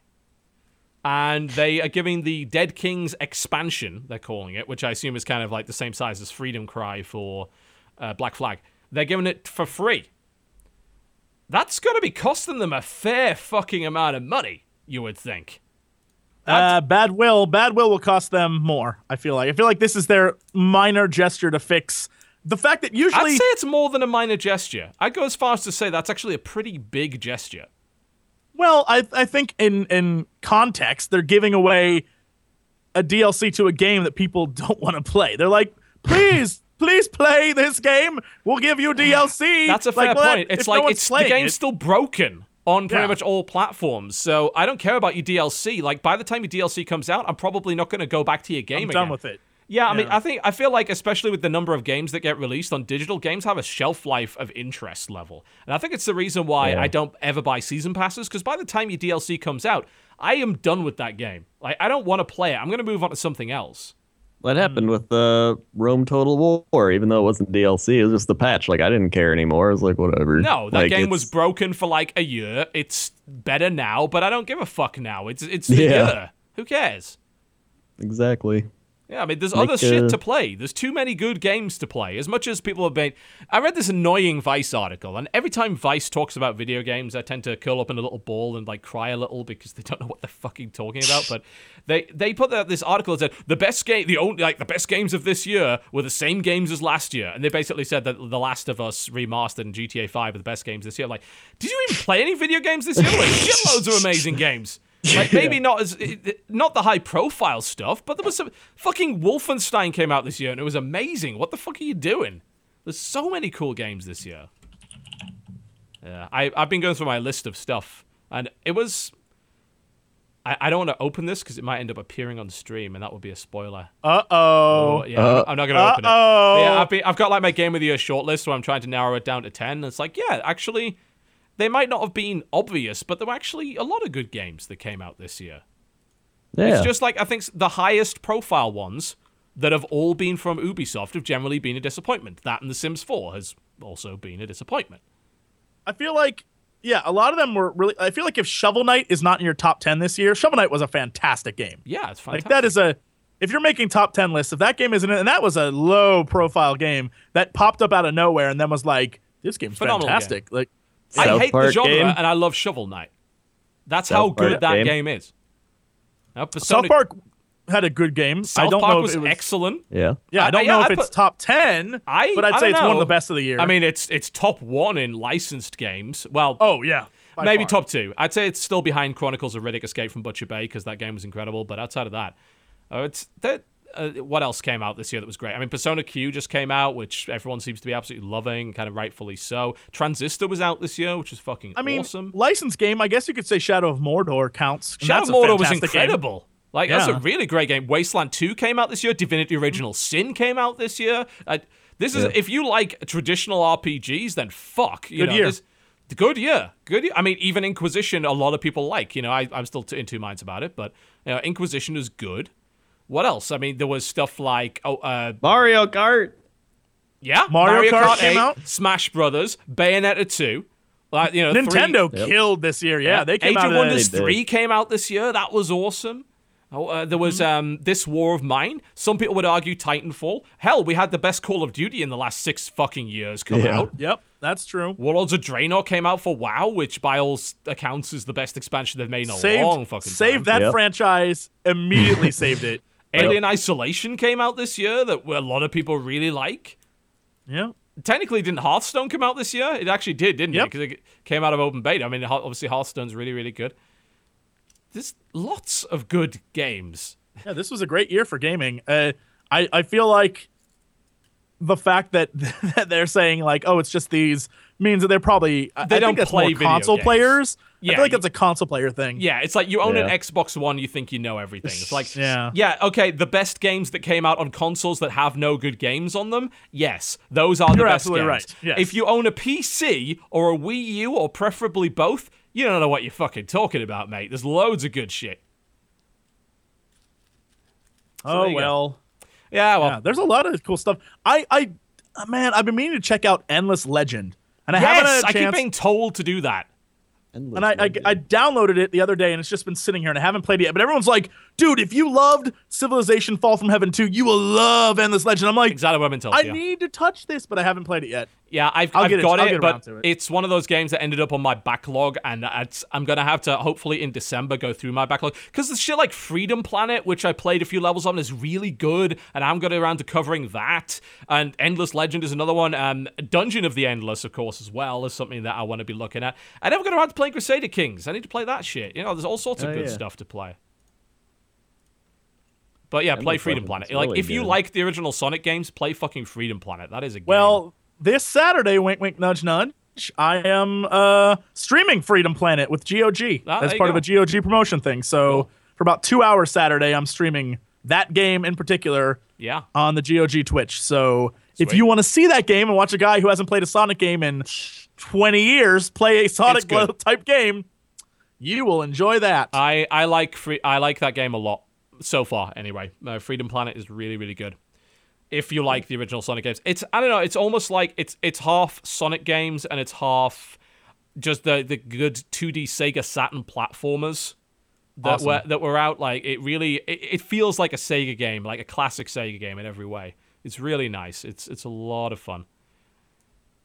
Lethal League came out this year, as people remind me. Yeah, great Lethal game. League. Fucking yeah. Candyman is the best. Is the best. Jeez. Some cool shit came out this year. And a lot of it, here's what I love. A lot of it, indie or borderline indie games. Like, not much money thrown into them, but fantastic development. And I think that says a lot about AAA titles and how they're just like, we just keep pounding them out. People will buy them. Yeah, because with AAA, for the most part this year, they made the same fucking games. And Ubisoft is the prime culprit of that. Outside of South Park and Child of Light, what did they do? They released 4 open world games using the same fucking mechanics. They even managed to shoehorn them into a damn racing game somehow. It's like, come on, Ubisoft. These are not tried and true. These are played the fuck out. If I have to climb another goddamn tower in another one of your goddamn games, I will just not play your games. And That's here's what the I'll do. thing. That's a threat.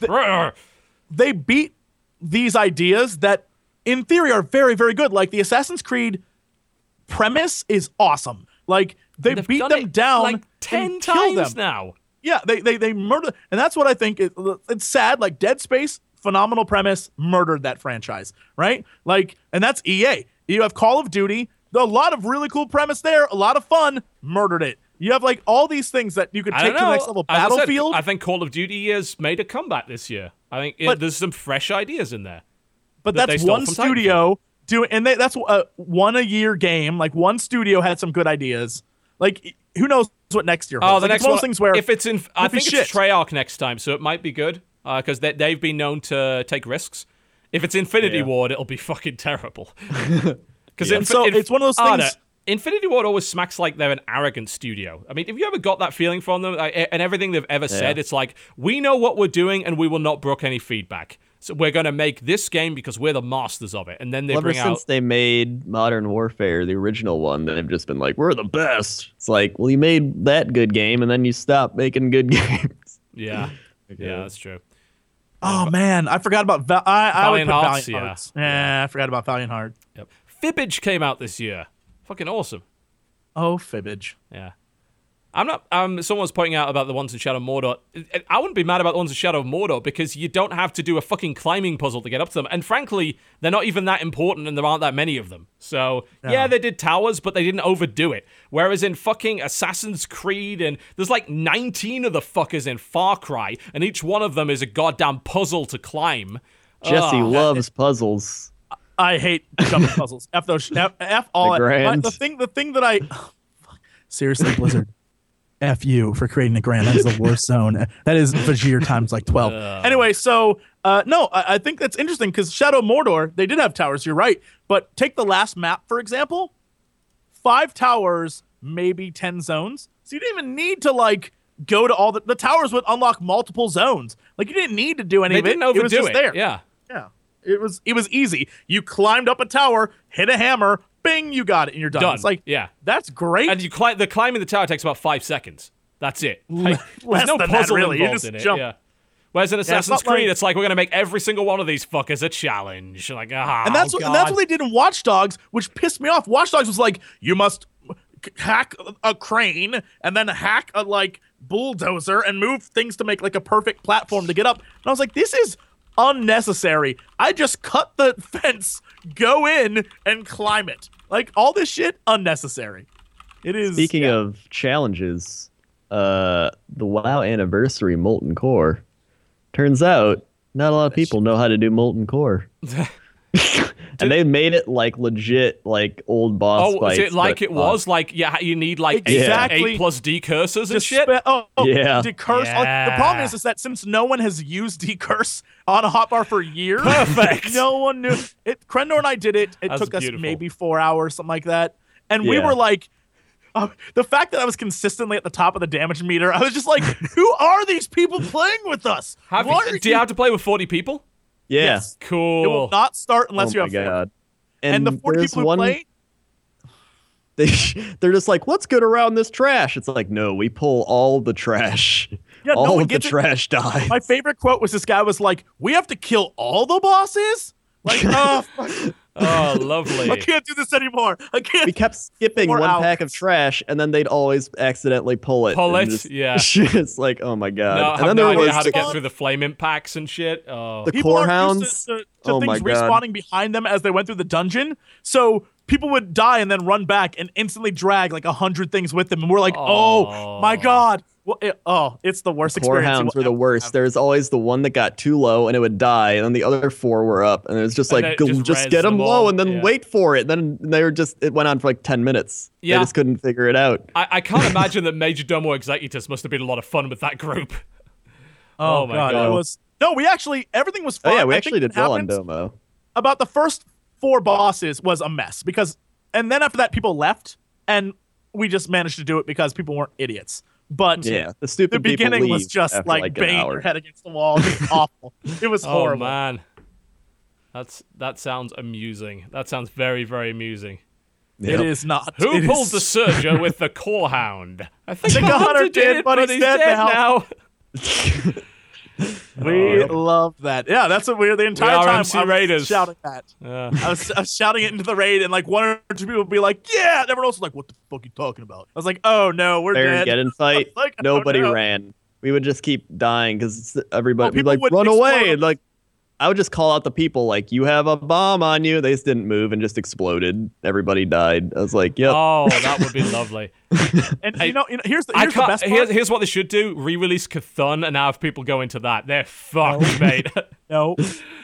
Oh There's my people god! complaining like, Blizzard, this isn't a fun event. I had to spend like 5 hours of my day doing this. I was like, Welcome to raiding. to what we did for 5 fucking years. yep. You casual bastards. The best just a part month. about it is the reward for you get nothing from any of it till the very last boss, till Ragnaros. And at Ragnaros, you get a helm and then you get a mount, right? But then there's a 0.3% drop to get 2 other things, which is a little pet and then a item that you can use to like enchant your weapons. Okay. 0.3. That means you'd have to suffer through that. Holy fuck. How many times? I don't. No. Well, it's like no, Blizzard. people out I'm of the done with 40 get the thing. And you just like, keep running it till you get. It's like, I don't care enough. No, I just I'm don't not care. going through this. Don't care. Filthy casuals. Oh, It's beautiful. Beautiful. All right. Well, I guess we'll wrap up with the releases. And then, well, since we have a Dodger replacement here, Crendor, this is your duty. Crendor. All Begin. right. I shall begin. Begin. December 2nd, The Crew comes out. So That's today. today. Yeah. Yes, it's out. Kingdom Hearts HD 2.5 remix for the PS3. Oh, that's Seriously? relevant. Seriously, guys, The I'm gonna be HD honest. remix of the PS3. Great. I'll be honest though. Honest, if you intend to get Kingdom Hearts 3 and you have never played any of the 3DS games, get 1.5 and 2.5 remix because you will not know what the shit is going on in Kingdom Hearts 3. Just letting you know, pick those up if you intend to get Kingdom Hearts 3. Just giving you a warning. Because you'll be like, what is this game? So, that's for you Exact nerds. reaction. Okay. Yep. Fantasy Hero Unsigned Legacy for That's- the PlayStation What? Network. It's Vita. V? Yeah, it's for Oh, Vita. Vita? It is. Is that a It's an soccer action game RPG. football? Action Oh. RPG. It's from Arc System Works, which is usually a good sign. And it is, well, it's an action RPG. Apparently, it has 4-player co-op, and it looks kind of neat. That's all I can say about it right now. But it's All right. another Vita game. I mean, fuck. If you like Japanese games, the Vita is the console to buy, because that's all you get. Yep. We got Final Horizon for the Vita and PS4. 2 games for the Vita in 1 week. Is it Christmas? It's, Almost. what is Final Horizon? I'm looking it up now. It looks like It's a tower defense game. maybe? Yeah, I can't figure out what it is. it's a tower defense by the looks of it. Yeah. So okay, fair enough. Secret Ponchos for the PS4. It's a lot that's of fun. finally out. Yeah, that's a Western deathmatch game that's played from an isometric kind of perspective. It's nice art style. Met the devs. The one problem I like a have year is ago you with can't. I have yet to play a version of it. Maybe it exists now, but I've yet to play a version where you can do local multiplayer. Really? I think the first time I played it, it was on the same console. Yeah. I think they had it you can't networked, do it. didn't they? You can't do. We Well, tried to do it for multiplayer mayhem because I was like, I love this game and I want to play it with the guys for multiplayer mayhem, and literally we couldn't do it. Well, so I mean, I don't see that's how you sad. could because the arenas are too large. You couldn't fit everything on the screen. Yeah. I mean, I guess you it's could do hard. split screen, maybe. You definitely cannot. I've tried. It does not exist. But Okay. it's a fun game. The characters are a lot of fun. All their abilities, it's really easy to pick up. Mm-hmm. So I would, if you like those games where you just murder and you get to be cool cowboy characters, grab it. Yep. We got Siberia for the PlayStation 3 network. That game That's is an old literally school game. 12 years old and Yeah. available on All right. Steam for $2. So I'd suggest you maybe get it there instead. All right. And Game of Thrones Episode 1. Yep, that's on pretty much all formats. I don't think is it out on iOS yet?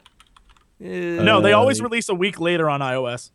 Yes. Yeah, I don't know says- why, but they always do. Oh, it's going to be, I'd see in 2 days. iOS on All right. Thursday, apparently. So, yep. I mean, those are good games to play on mobile devices, definitely. Yeah. Yeah. December 4th, we got Dead State. Oh, that's finally coming out. I actually backed out on Kickstarter a long time ago. I think it's been in early access for a while. It's shown promise. It's a zombie survival tactical RPG.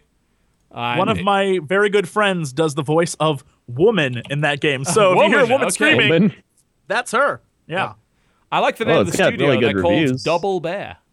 So there's that. Interesting. Yeah, it's got a lot of good reviews so Yeah. far too. Yeah, People I like it. ignored all the alpha builds because I couldn't be asked for that stuff. I know I did play it at PAX like a year and a half ago. The build was really ropey at that time, but it's obviously come on a lot. So I hope that it comes out and ends up not sucking. That would be nice. Yeah.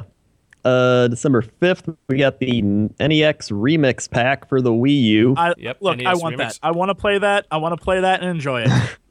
I can't wait.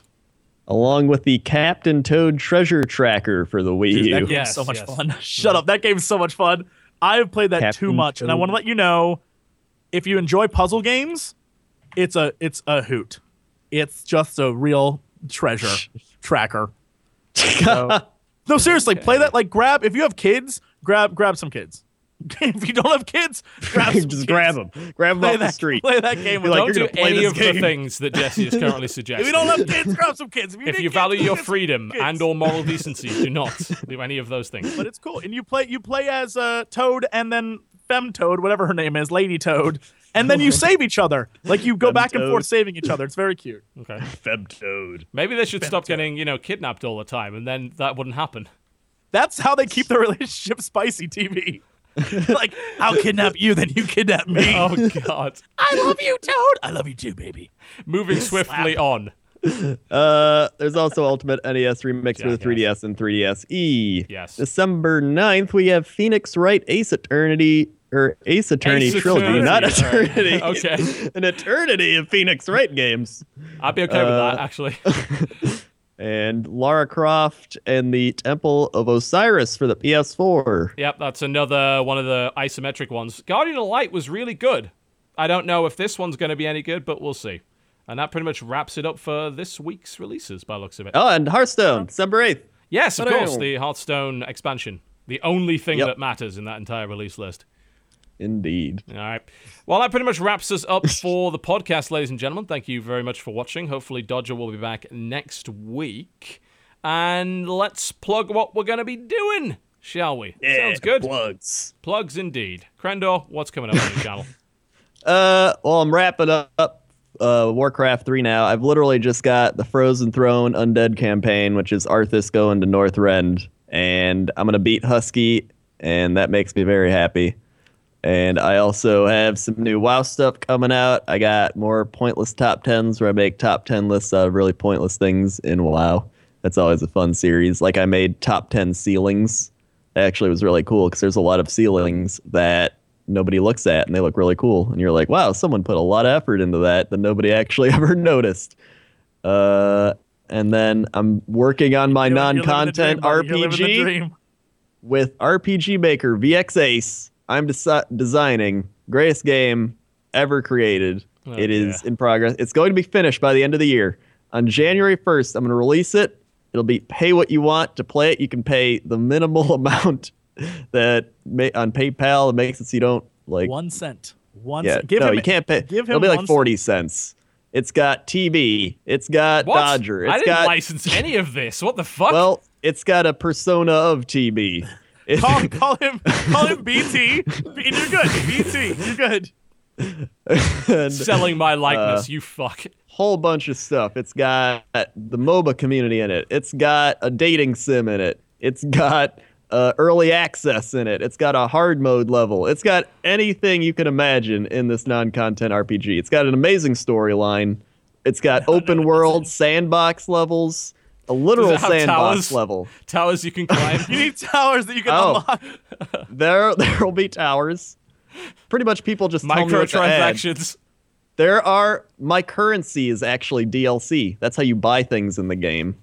You get grind tokens, and you can Oh, spend it on in-game DLC. You can buy pay-to-win stuff, so you get a pay-to-win attack. You can buy pay-to-win to beat a level, or you can just buy pay-to-win on items. Or, so it's a great game. It's going to be made. You need to stay up to date with all this great stuff on youtube.com/Wowcrendor, facebook.com/Crendor, twitter.com/Wowcrendor, twitch.tv/Crendor. Follow, subscribe, you get a high five. Makershit.com/collection/Wowcrendor. Zombie Dragon shirts off 40% if you enter the code Crendor. Free shipping. I'm done. Cool. Jesse? Hey, yeah. So I'm not gonna do that. We're gonna continue with Far Cry 4 and Dragon Age. Dragon Age may continue for another 27 years. I may be doing it. And you'll still be in the hinterlands by the end of it. Still be in the hinterlands. Everyone will be like, Jesse, you gotta move on. I'll be like, never. Yeah, I that's gonna continue. We'll actually get back on schedule because of how messed up November was. There were very few Fan Fridays and multiplayer mayhems and green lights over the weekend. The weekend schedule was a mess, but we'll get back to that this week. And then Saturday, there will be a stream of me at GOG playing this game, Freedom Planet, yes. Planet World. Oh yeah, SoundCloud.com/CoxandCrendor. Oh, that's the thing. Go there. And then I think that's about it. I'm trying to think if there's anything cool that's happening. Look, the normal stuff I do is still going to be happening. I don't change it up much, guys. Nope. I am your constant. I am your constant in an internet of variables. Are you the candle in the wind? I am like a candle in the wind for you. Except I don't. I'm a candle that it contains lots of oil because I don't blow out. I'm always going to be there. Unlike everyone else in your life, I'm always going to be there for you. Watch me. YouTube.com/Jesse Cox. Yep. Twitter @JesseCox. Facebook @JesseCox. Instagram Notorious COX. And go look at my thing on the Steam. Please stop whispering. On the Steam thing. On the Steam thing. Go to my Steam curator list. Shh. I want to whisper it to you because we're close. We're all close now. No, we're not at all. Kidnap some kids and play Captain Toad.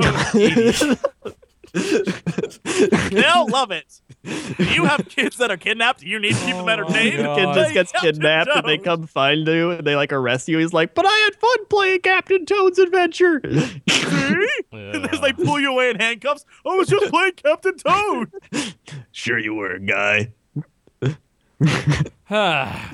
So That's what they call it these days. Well, I don't know what's going to be coming out this week, because as people are probably aware, I start my round of chemo tomorrow, so I don't know how it's going to affect me. We'll see. I have lots of pills and medicine. I'm sure everything will be fine. So, Make vlogs. Yeah, maybe. I might just be horribly lazy and make Hearthstone videos of opening packs and shit.